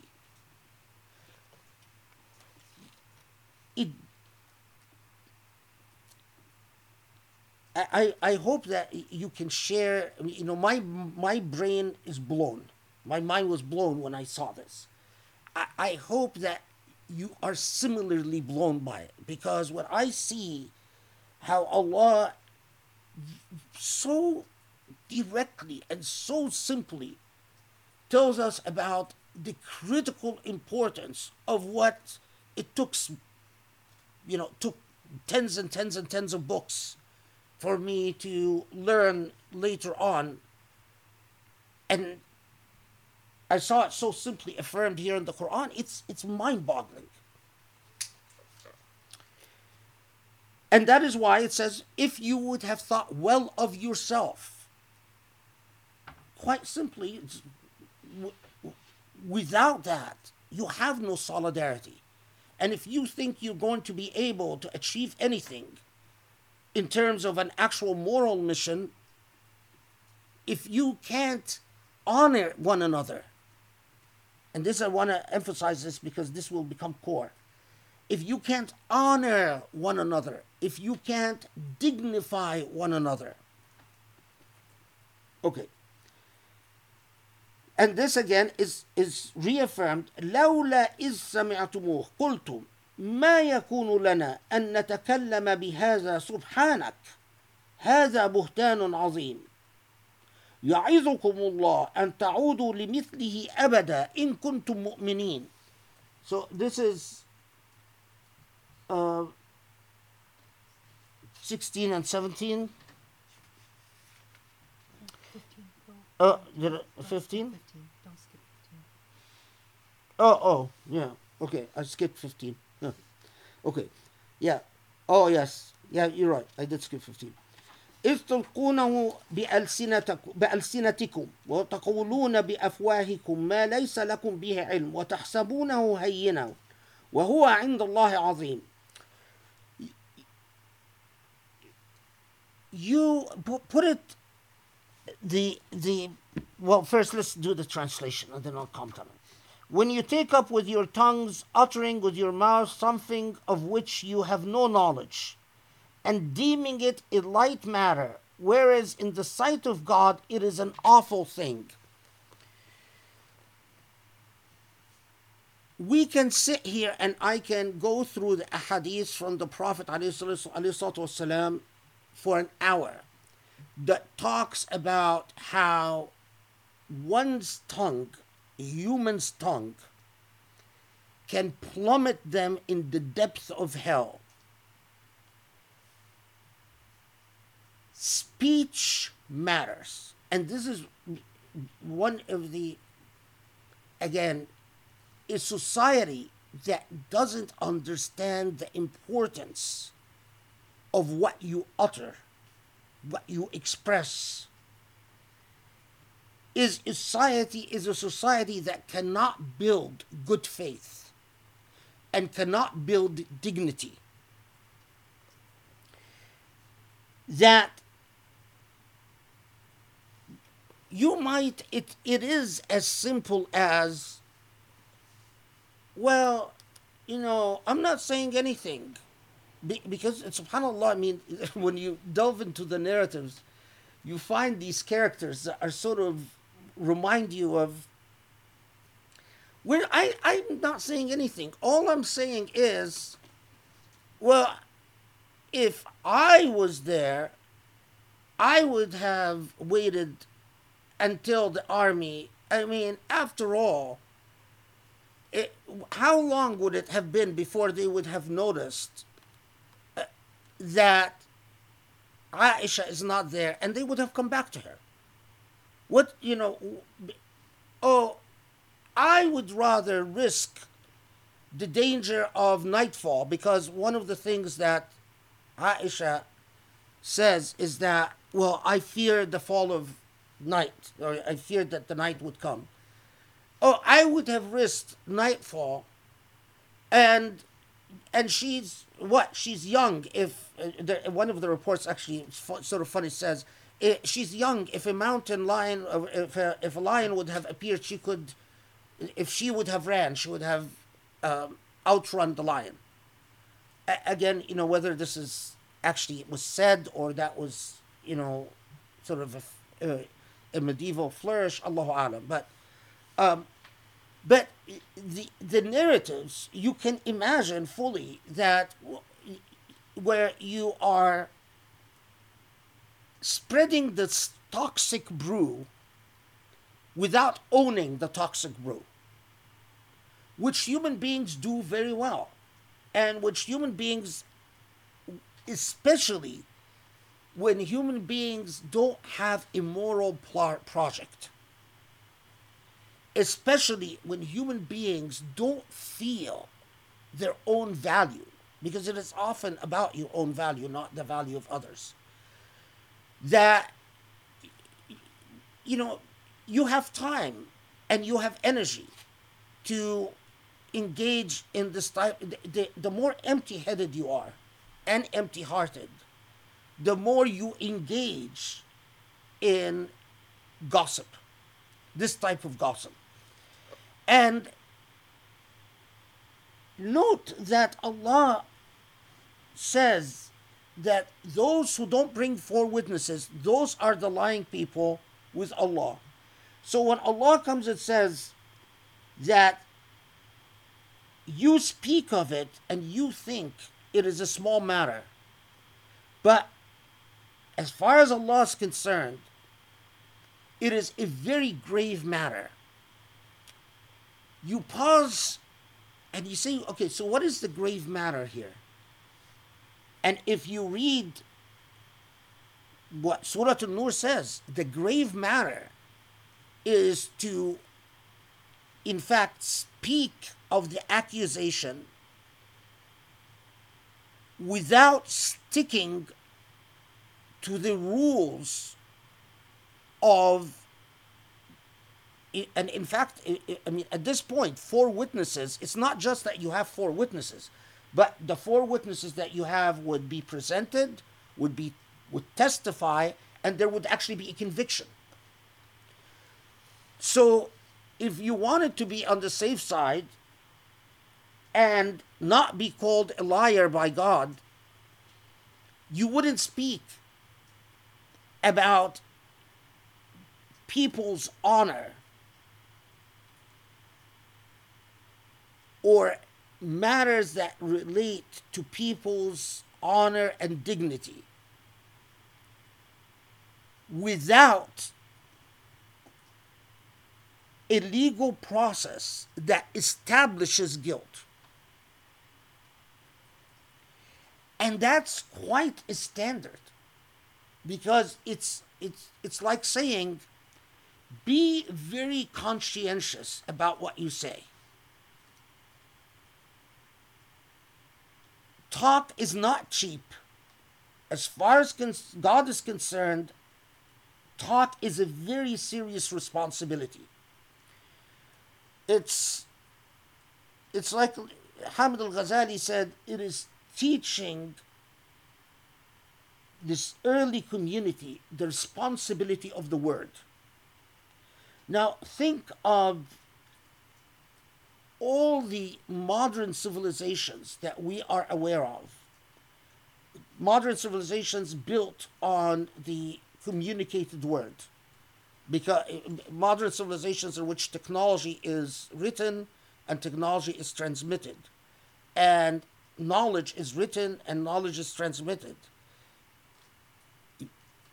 Every civilization since the age of writing rises and falls with the responsibility of the word. And so when you find this in Surah An-Nur, it is not just about, it's not like some people understood it that, oh, well, Surah An-Nur is really just talking about gossip, and then you have this amazing ayah about God's light. It's all interconnected. Without the responsibility of the word, what happens to God's light? How can we, in fact, affirm and disseminate and perpetuate God's light? This is a sad commentary, but it is known, I don't know if it's among Muslims all over the world or if it's just Arab society, but it is known that Arabs are notoriously not trustworthy when it comes to making appointments. It is just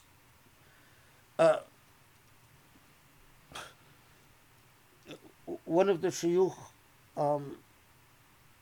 well, he's a good friend, but yeah, I mean, it was the regular was in Egypt. The regular was that I would wait for him if he comes within the hour of the time that he's given me. I used to congratulate him on being timely. The norm was 2-3 hours after the time is given me. That was, but that if you grew up in Arab society, that's just the way it is. Sadly, but that is a lack of responsibility of the word. That if you say, otherwise you cannot build a good faith society, and you cannot build a society based on the benefit of the doubt. Okay, and then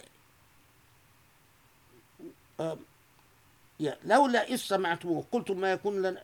This is now 16, which okay. And once again, this is Muhammad Asad translator. Why do you not say, whenever you hear such a rumor, it does not behove us to speak of this? O thou who art limitless in thy glory, this is an awesome calumny. A God admonishes you hereby, lest you ever revert to the like of the sin, if you are truly believers. For God makes God's messages clear unto you, and God is all-knowing and wise. Okay.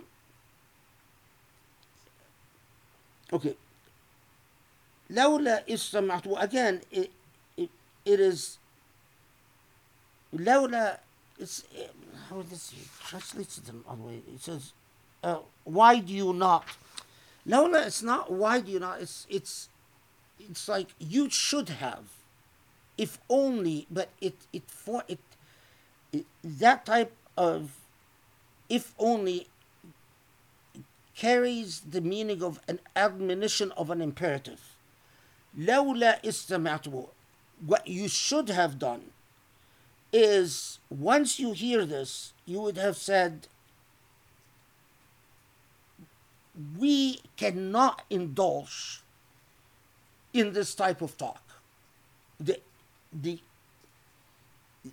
that you know the limits, and as we will see, you know the limits for honoring each other's dignity and privacy.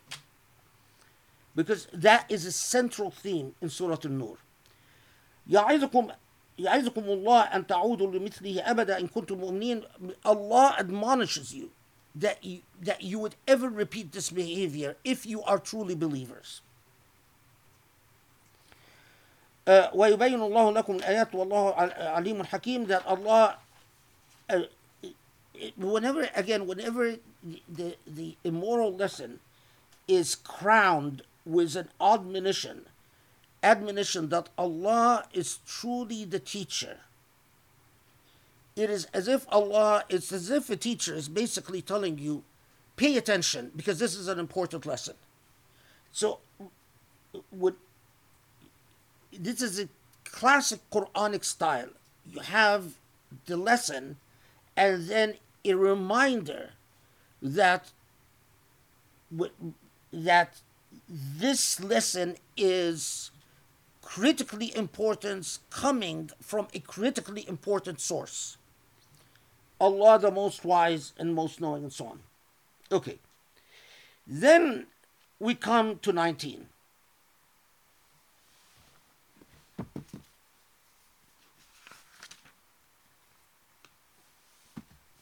إن الذين يحبون أن تشيع الفاحشة في الذين آمنوا لهم عذاب أليم في الدنيا والآخرة والله يعلم وأنتم لا تعلمون ولولا فضل الله عليكم ورحمته وأن الله رؤوف رحيم. So this is 19 and 20. So it says, this is Muhammad Asad. Verily, as for those who like to hear foul slander spread against any of those who have attained to faith, grievous suffering awaits them in the world and in the life to come, for God knows the full truth, whereas you know it not. And were it not for God's favor upon you and God's grace, and that God is compassionate, a dispenser of grace. Muhammad Asad translated fahisha here as slander. But as I said, fahisha is immoral conduct, and if you remember from Surah An-Nisa, fahisha is not just immoral conduct, but it is sexual impropriety. And the significance here is, as I noted, that those who claimed that they are speaking out because they have to stand firm against the hanky-panky that it might be going on in Medinian society, and especially, such a young woman. And of course, it is significant that she is the daughter of Abu Bakr as-Siddiq. It is, and if we would have a time machine and go back, those who dare not criticize the Prophet ﷺ or criticize Abu Bakr, that's the way people express their rather cowardly protests, is to take it out on those who are indirectly, because it's ultimately it's directed at the Prophet's household, so that Allah then comes and says, no, the fahisha is the gossip. It is not just the zina. Zina is fahisha. But the gossip about zina and the But what is gossip about zina fundamentally about? It is about people's dignity and people's privacy.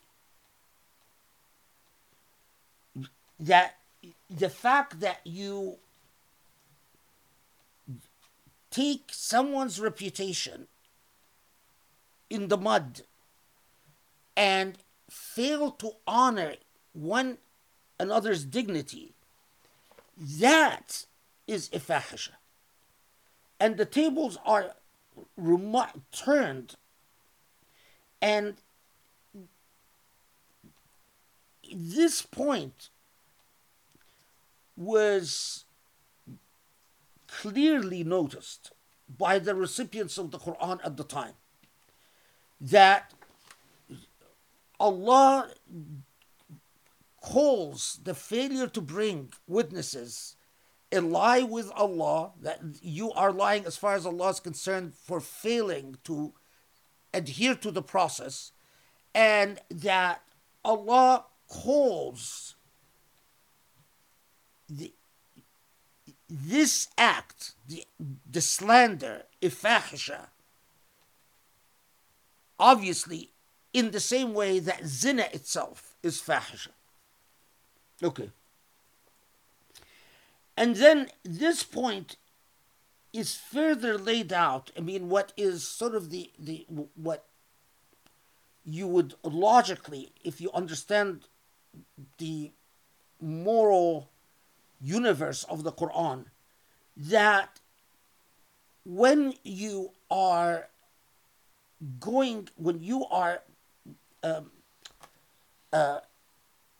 what is the expression I'm looking for? When you are taking one another down, when you are violating one another's honor, when you are violating one another's dignity and privacy, what is that? It is shaitan. What shaitan wants. So, يا أيها الذين آمنوا لا تتبعوا خطوات الشيطان. These are the footsteps of the shaitan. And when you do that, you are in fact following in the foot. And understand that what shaitan is about, يأمر بالفحشاء والمنكر, that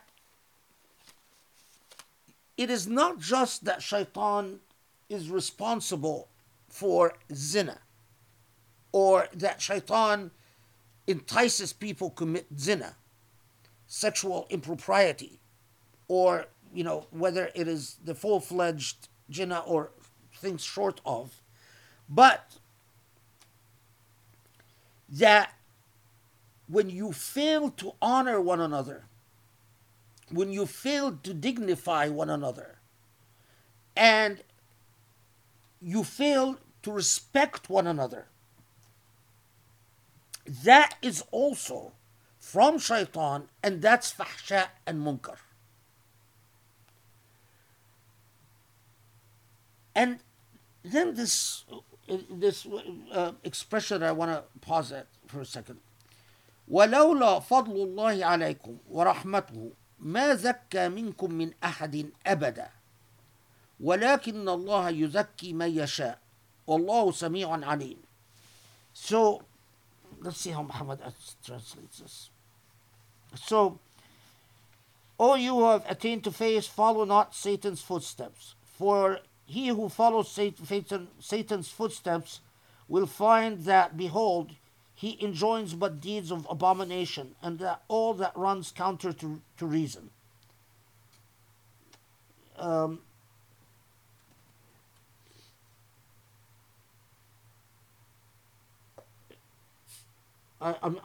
trying to see what he translated as runs counter to reason. Well, there is a footnote there, but munkar. Okay, yeah, okay, I get it. So Muhammad Asad is translating munkar as counter to reason. Okay, reasonable. And were it not for God's favor upon you and God's grace, not one of you would ever have. Oh, he translates it as remain pure. Okay, that not one of you would have ever remained pure.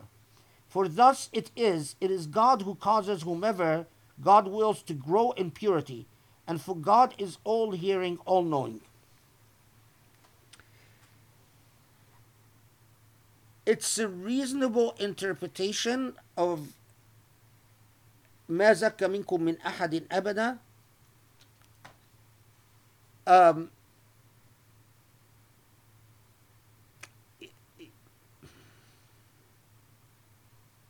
Reasonable interpretation, but okay.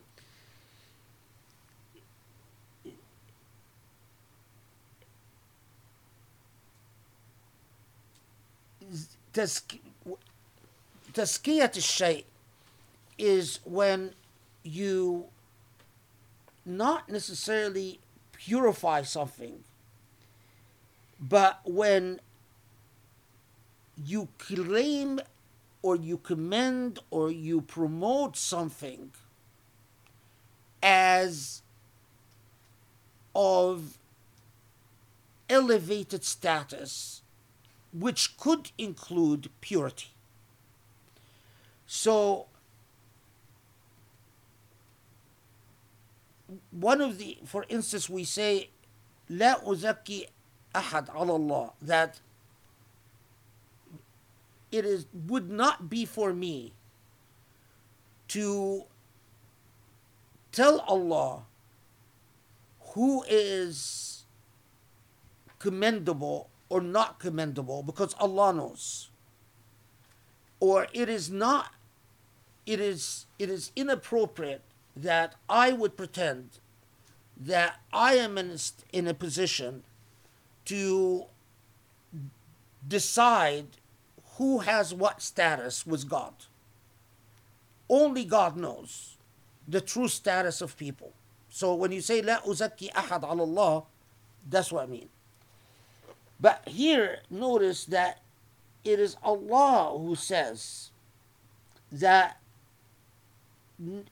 note that if it hasn't been for Allah's fadl and Allah's rahmah, ما زكى منكم من أحد أبدا, none of you would in fact be in a position to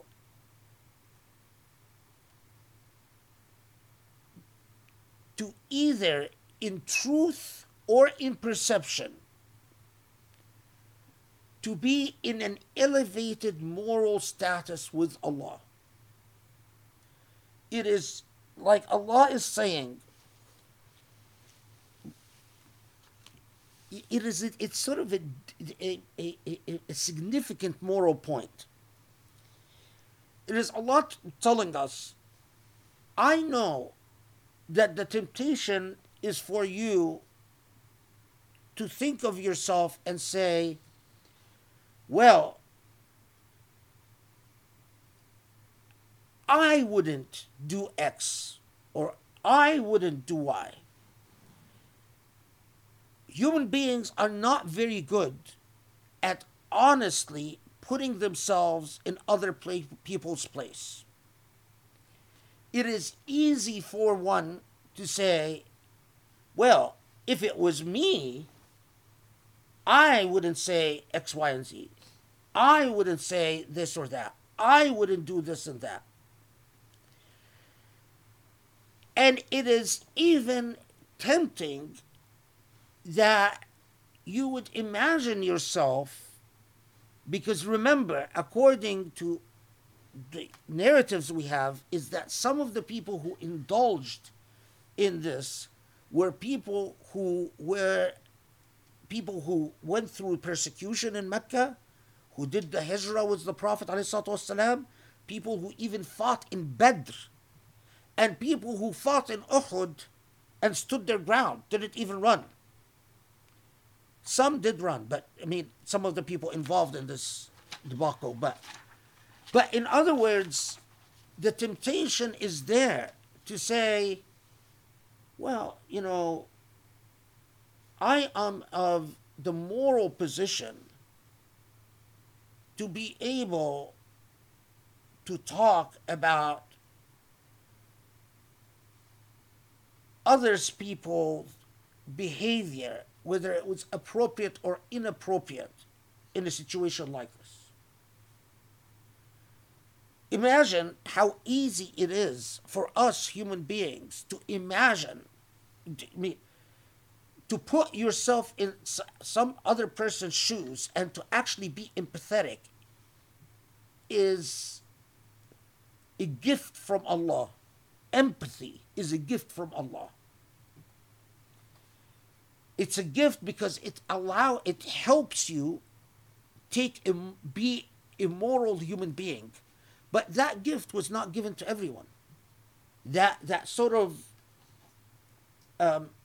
special elixir that helps morality was not gifted to everyone. Some people have more empathy than others. Well, the people who have less empathy need to work harder because they were just denied the elixir. It doesn't mean that they sit there and say, well, God didn't give me empathy, so what did it, it's not my fault. No, you work harder. To what? To empathize, to put yourself in the shoes of others, and to understand things from their perspective. So Allah is saying, yeah, Allah knows with who was involved. Allah knows all the people who were involved. And that some of you, especially those who, did the Hijrah and fought in Badr and fought on Uhud, thought, well, I'm just talking about a kid. And all I'm saying is that she acted inappropriately. What's the big deal? No. Know your place. Because whatever moral status you believe you have, it is actually Allah. It is due to Allah. Because if Allah would put the screws on you, would hold you to real ethical standard, all of you would fail. A remarkably, astoundingly humbling statement.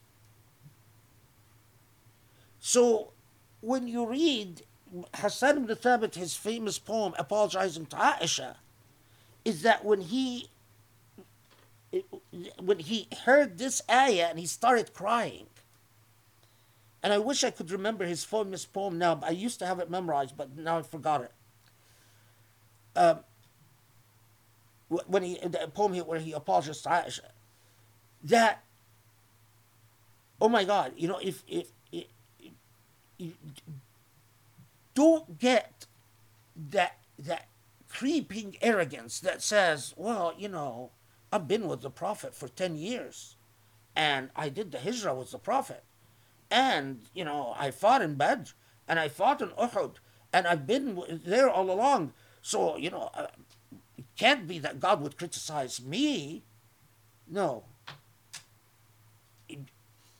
Inappropriate behavior is inappropriate behavior, regardless of what you think your status and your position is. Again, I often say this. It is in these micro discourses that you see the real proof that the author of this book could not have been human. This is not a way a human being would talk to his colleagues and to his trusted friends and the ones he relies on. I mean, and even the implication, well, if God is speaking so resolutely about who is wrong and who is right, as you find in some of the Musnad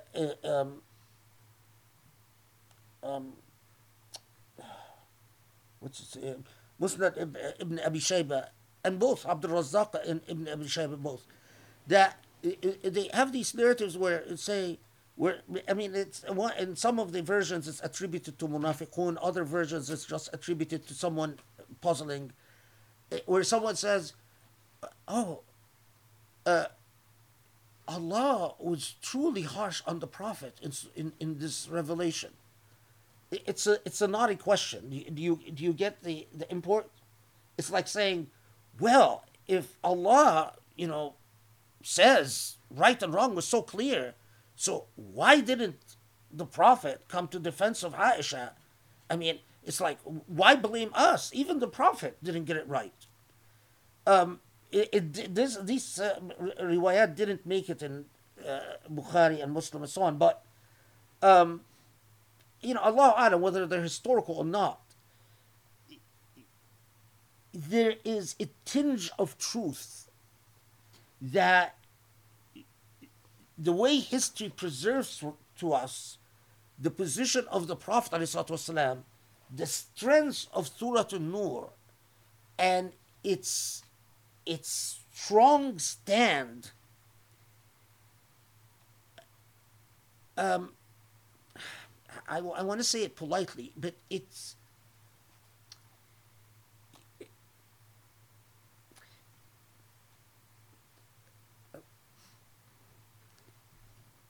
the Prophet ﷺ was the author of the Quran worried about flattering himself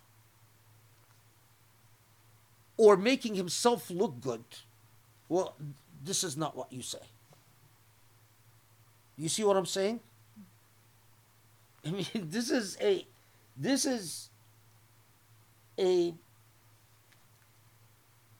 and it is. Yes, it's true. Surah An-Nur doesn't talk like it's just about Aisha, but it is coming in and saying all of you should have known better. It is not just a matter of, maintaining your silence and, saying, or just maintaining your silence. It's like all of you should have known better.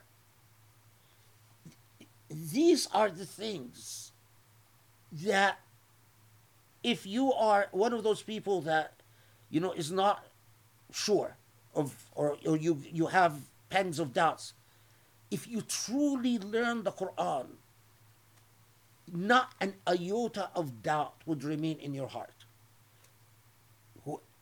The author of this book doesn't talk like all the human authors that we are aware of. Okay. So it comes in this humbling message. Don't go around saying, oh well, I wasn't as bad as other. The other thing is ma zakka minkum min ahad, is that, some of you say, well, I wasn't as bad as this person. Well, I didn't. Listen, know your place, because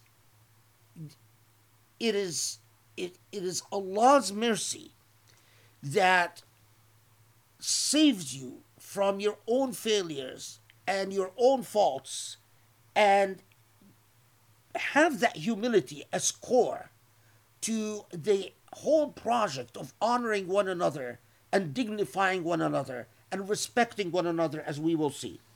Okay. Now, this humbling message is very, very critical to the ayah that follows. And one of the most remarkable parts of the Quranic revelation. So, ولا يأتلي أولي الفضل منكم والسعة أن يؤتوا أولي القربى والمساكين والمهاجرين في سبيل الله وليعفوا وليصفحوا ألا تحبون أن يغفر الله لكم والله غفور رحيم. 22. So say, after saying, don't think, when you know the context, when Allah is saying, don't think any of you that your position or your stature, what happened is that one of, I already mentioned Mistah, who's Mistah bin Athatha was one of the people who insisted, or was very, him and his wife both were very critical of Aisha. And Mistah was a relative of Abu Bakr. And he was poor.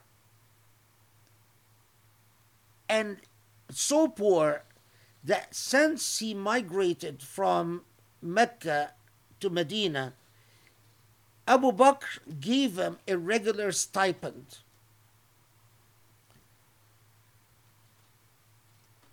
But when this incident happened, now, when you research the personality of Mistah and his wife,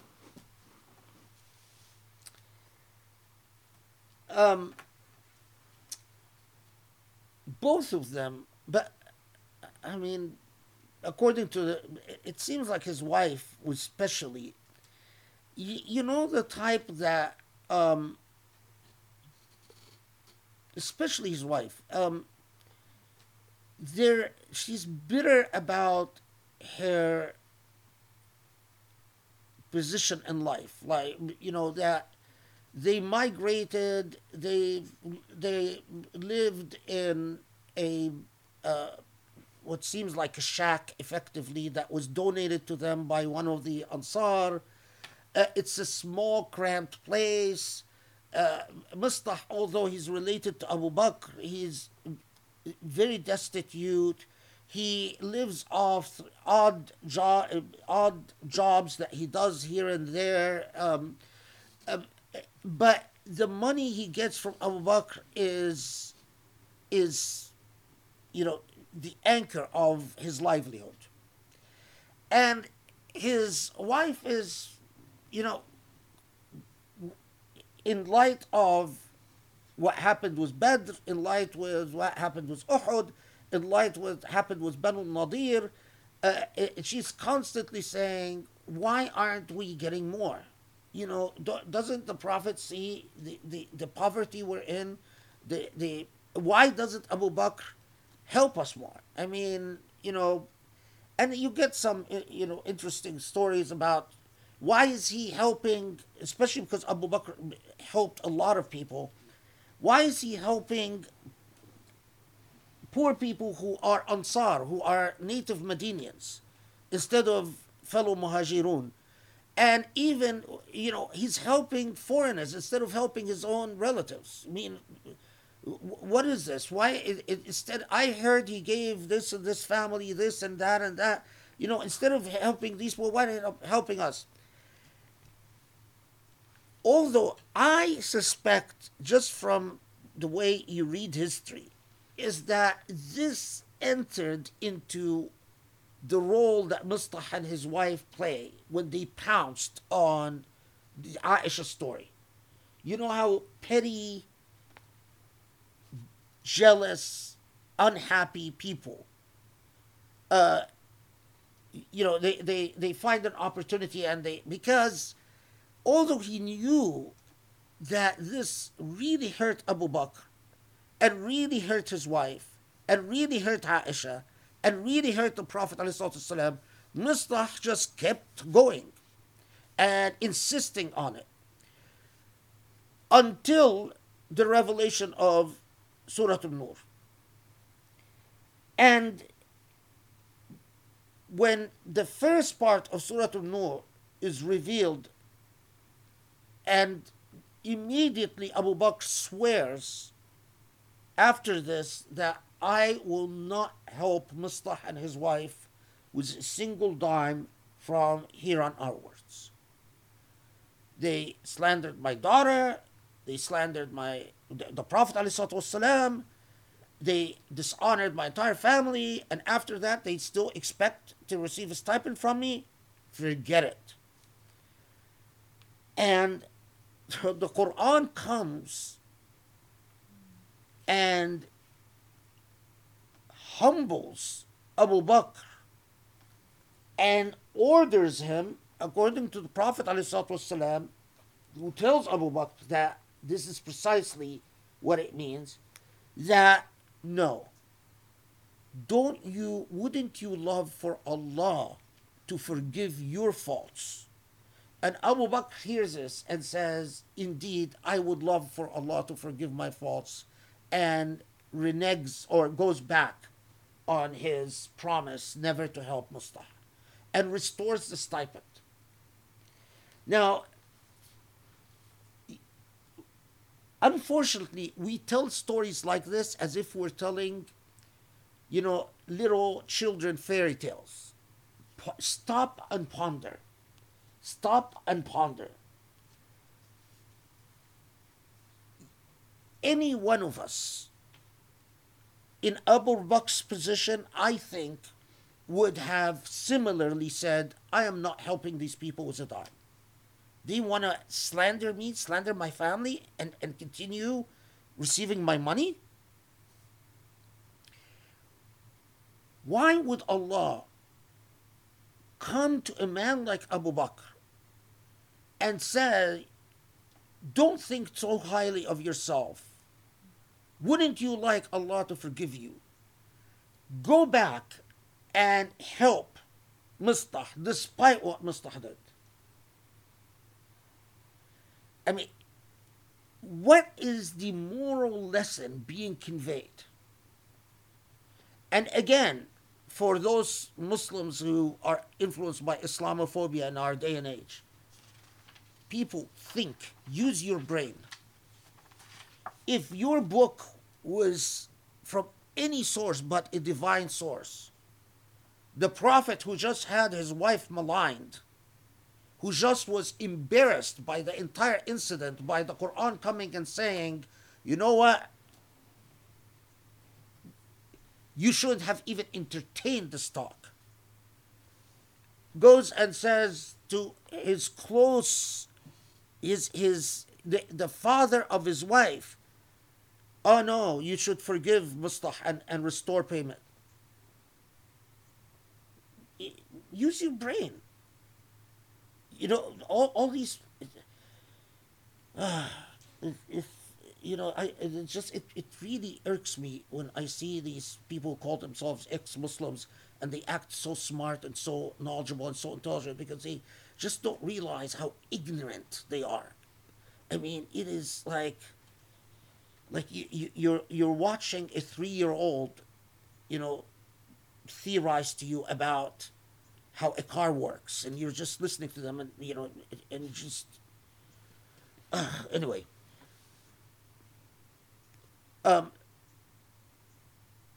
What is the moral point being registered here, and why?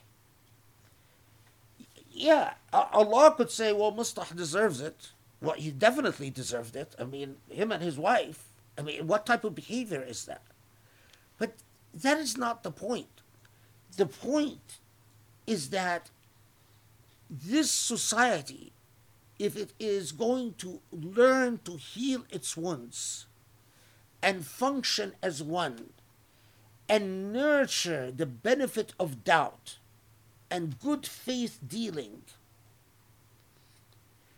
it cannot stumble over old injuries. It cannot say, if we get into this realm of, yes, but you did to me XYZ, but you did this, but I did this, but you did this, we're not going to move forward. And it is like saying, in a symbol, you could sit there and say and posit how hurt you are, but once Allah is part of the equation, and once you think that my reward is with Allah, not with you, then get over yourself. Then move on. Allah is not interested in hearing about how hurt you are. There's no space for that. Move on. This is why this is called Surah An-Nur.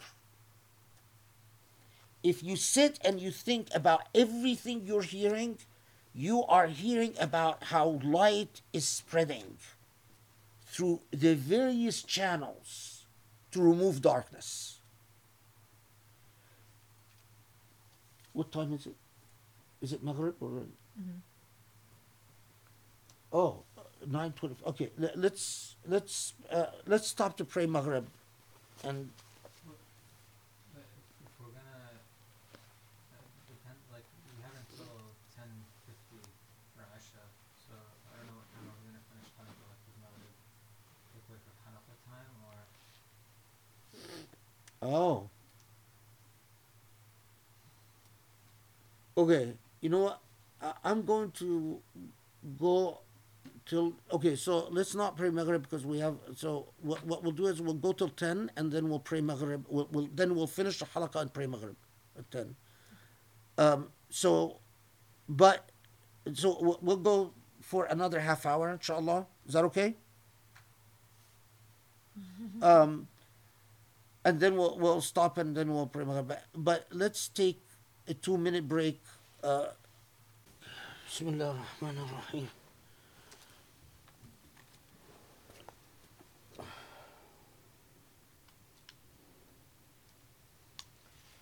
Um,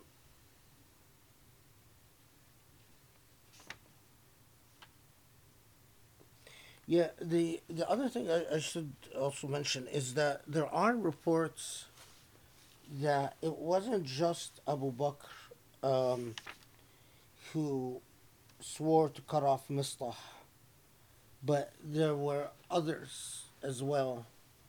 I don't remember the names, but there were reportedly others who, as who similarly said, okay, we're not going to help, no longer help the people we used to help who were involved in Hadith al-Ifk. Um, okay, and no, I should do it. There is a hadith attributed to the Prophet, um, which says it's a very short. It says al المؤمن ثلثاه تغافل.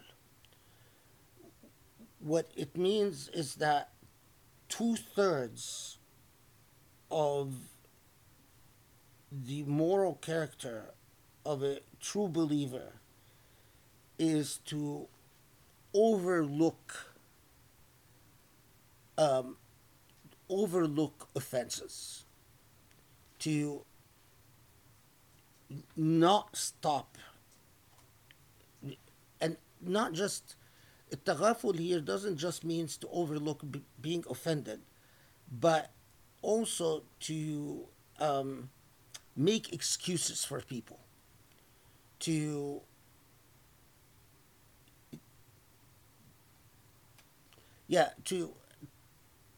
to take, to resort to the benefit of the doubt, and that, and if any of you have ever gone through a Sufi path, one of the core things that you're taught in that path is that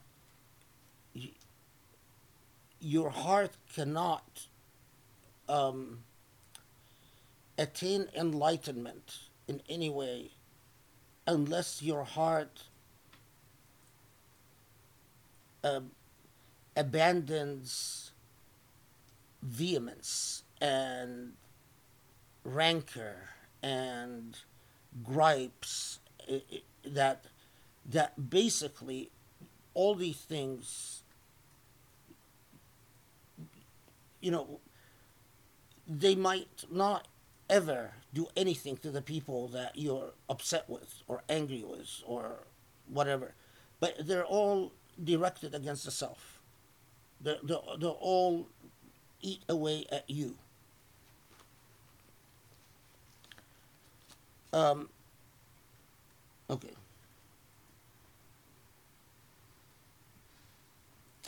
Okay. And then notice that at the same time that Allah says, reminds us that ألا تحبون أن يغفر الله لكم, that don't you, wouldn't you forgive others so that Allah would forgive you. But then in the very next ayah, lest people take that as somehow a, uh, as minimizing the gravity of the offense that was being committed. It's Allah comes and underscores. No, this forgiveness is despite the gravity of the offense. So إن الذين يرمون المحصنات الغافلات المؤمنات لعنوا في الدنيا والآخرة ولهم عذاب عظيم. That at this point Allah says, and those who slander, and let's see how Muhammad Asad translates the 23, that those who falsely, those who slander or accuse chaste women, Muhammad Asad says, who may have been unthinkingly careless but have remained true to their faith, shall be rejected from God's grace in this world as well as the life to come. An awesome suffering awaits them on the day when their own tongues and hands and feet will bear witness against them by recalling all that they did.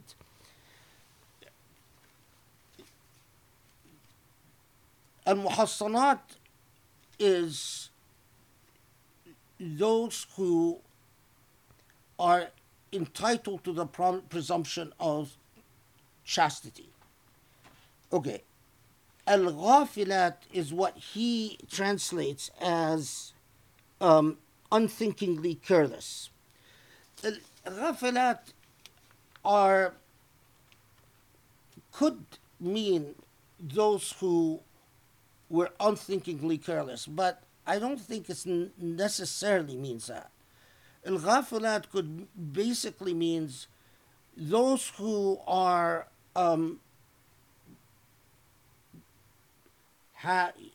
they are, it's another way of saying an innocent person. In other words, someone who is otherwise just going about minding their own business, and they find themselves being slandered. So, lu'inu, they are cursed in this world and the hereafter. And Allah reminds us that was what we've seen, the refrain that is repeated several times in the Quran, that the day when, in fact, whatever you've utilized, everything will testify against you. Your body itself will bear witness against you. And as I said before, that in my view, and go back to the past halaqas, that you will in fact see in one form or another your misdeeds, in some form. You will in fact see the truth of the offenses that you've body committed. Okay. يومئذ يوفيهم الله دينهم الحق ويعلمون أن الله هو الحق المبين. That so this is 25. I think this one can just. On that day, God will pay them in their just due, and they will come to know that God alone is the ultimate truth manifest and manifesting the true nature of all that has ever been done. I like the way Muhammad Asad translates this ayah because it is not just that they will receive their due, but that the very truth of God, the very truth of the light, is that it will shine light upon the truth of your deeds. that by the very nature of the truth of divinity is the ultimate, is that truth will manifest itself. So it's like saying the very nature of light is that it manifests things. The very nature of light is that it pushes back darkness. And the very nature of now, when there is nothing but God's light, is that the truth of things will be revealed. And this is core to Ayat al-Nur, as we will see. Okay.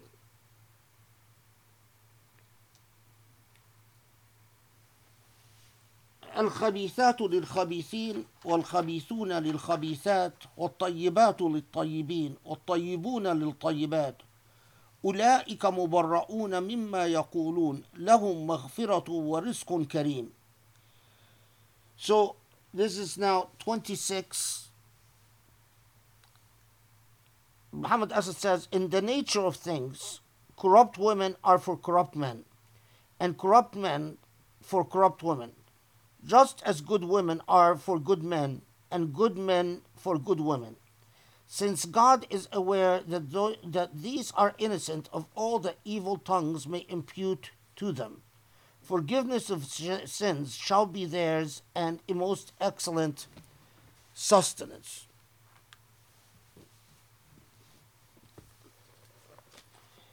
So,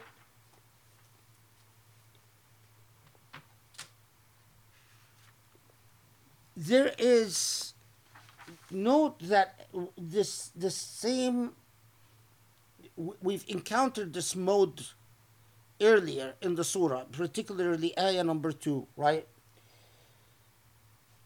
But here, in this context, it serves a slightly different emphasis.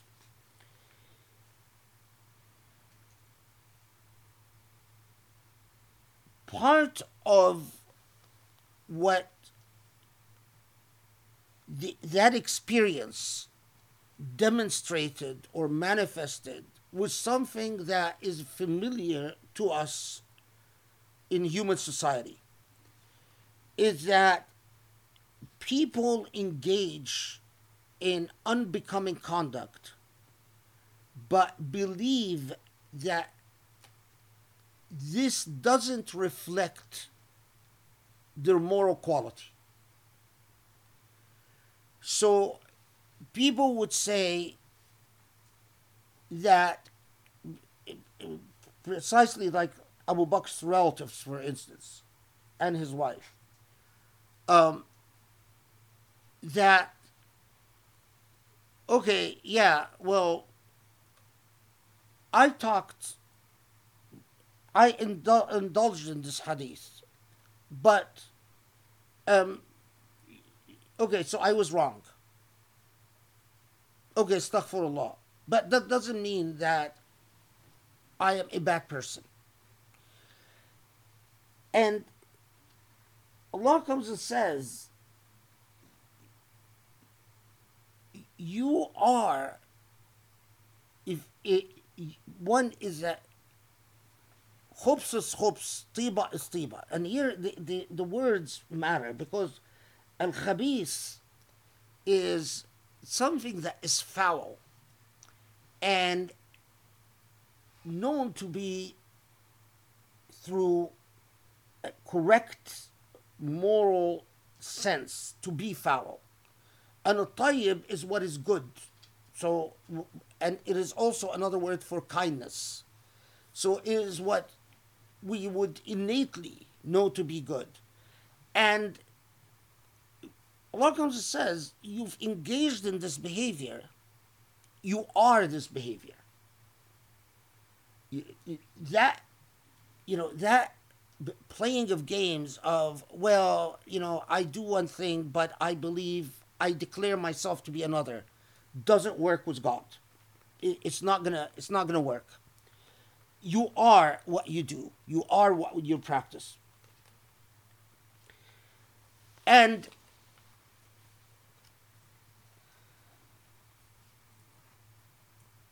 Allah knows that those who are innocent, regardless of what people said about them. So again, it is simply putting dots where they belong. There is a narrative about this ayah 23 that one of the things among the things that Medinian society labored under is that when women would convert to Islam and join the Prophet ﷺ in Medina. In other words, a woman kharajat lil hijra, a woman would become a muhajira. That the Meccans, and in some reports also the hypocrites, would spread rumors that إنما خرجت لتفجر, that in fact the reason she migrated is, and here the narratives are very fascinating, because they say, some narratives say that they would say that the reason she migrated is, she just fell in love with some guy in Medina and she's basically abandoning her husband and her family to go join her lover. Or she's just a loose woman and she wants to go in Medina and be promiscuous, because the women of Medina are known to be more liberal than the women of Mecca. Other narratives that she left. She says it's because she converted to Islam, but it is just an excuse for. And they would malign her reputation. And this, according to these narratives, weighed on the women the muhajirat, who had come to Mecca, knowing that the families that they left behind in Mecca are now had heard all these awful rumors about them, and so on and so forth, and this ayah, according to these narratives, came to confirm to them that, or to assure them that Allah knows who is a khabith and who's a tayyib. And the world talking about you doesn't change the reality of what Allah knows. Whether that was an occasion for a revelation, I doubt. I mean, the context of the ayah, but whether it clearly applies to the situation, which I think described the historical reality, yes, it does. Or at least clearly, the people who received Surah An-Nur clearly understood this ayah as to also apply to this situation. In other words, the maligning of the reputation of al-Muhajirat. Okay, what time is it? Okay, close.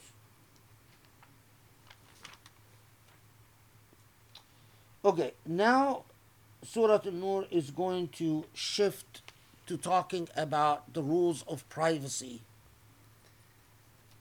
which is all interconnected. And this is now verse 27. You know what? Let's start that with Tuesday, so that we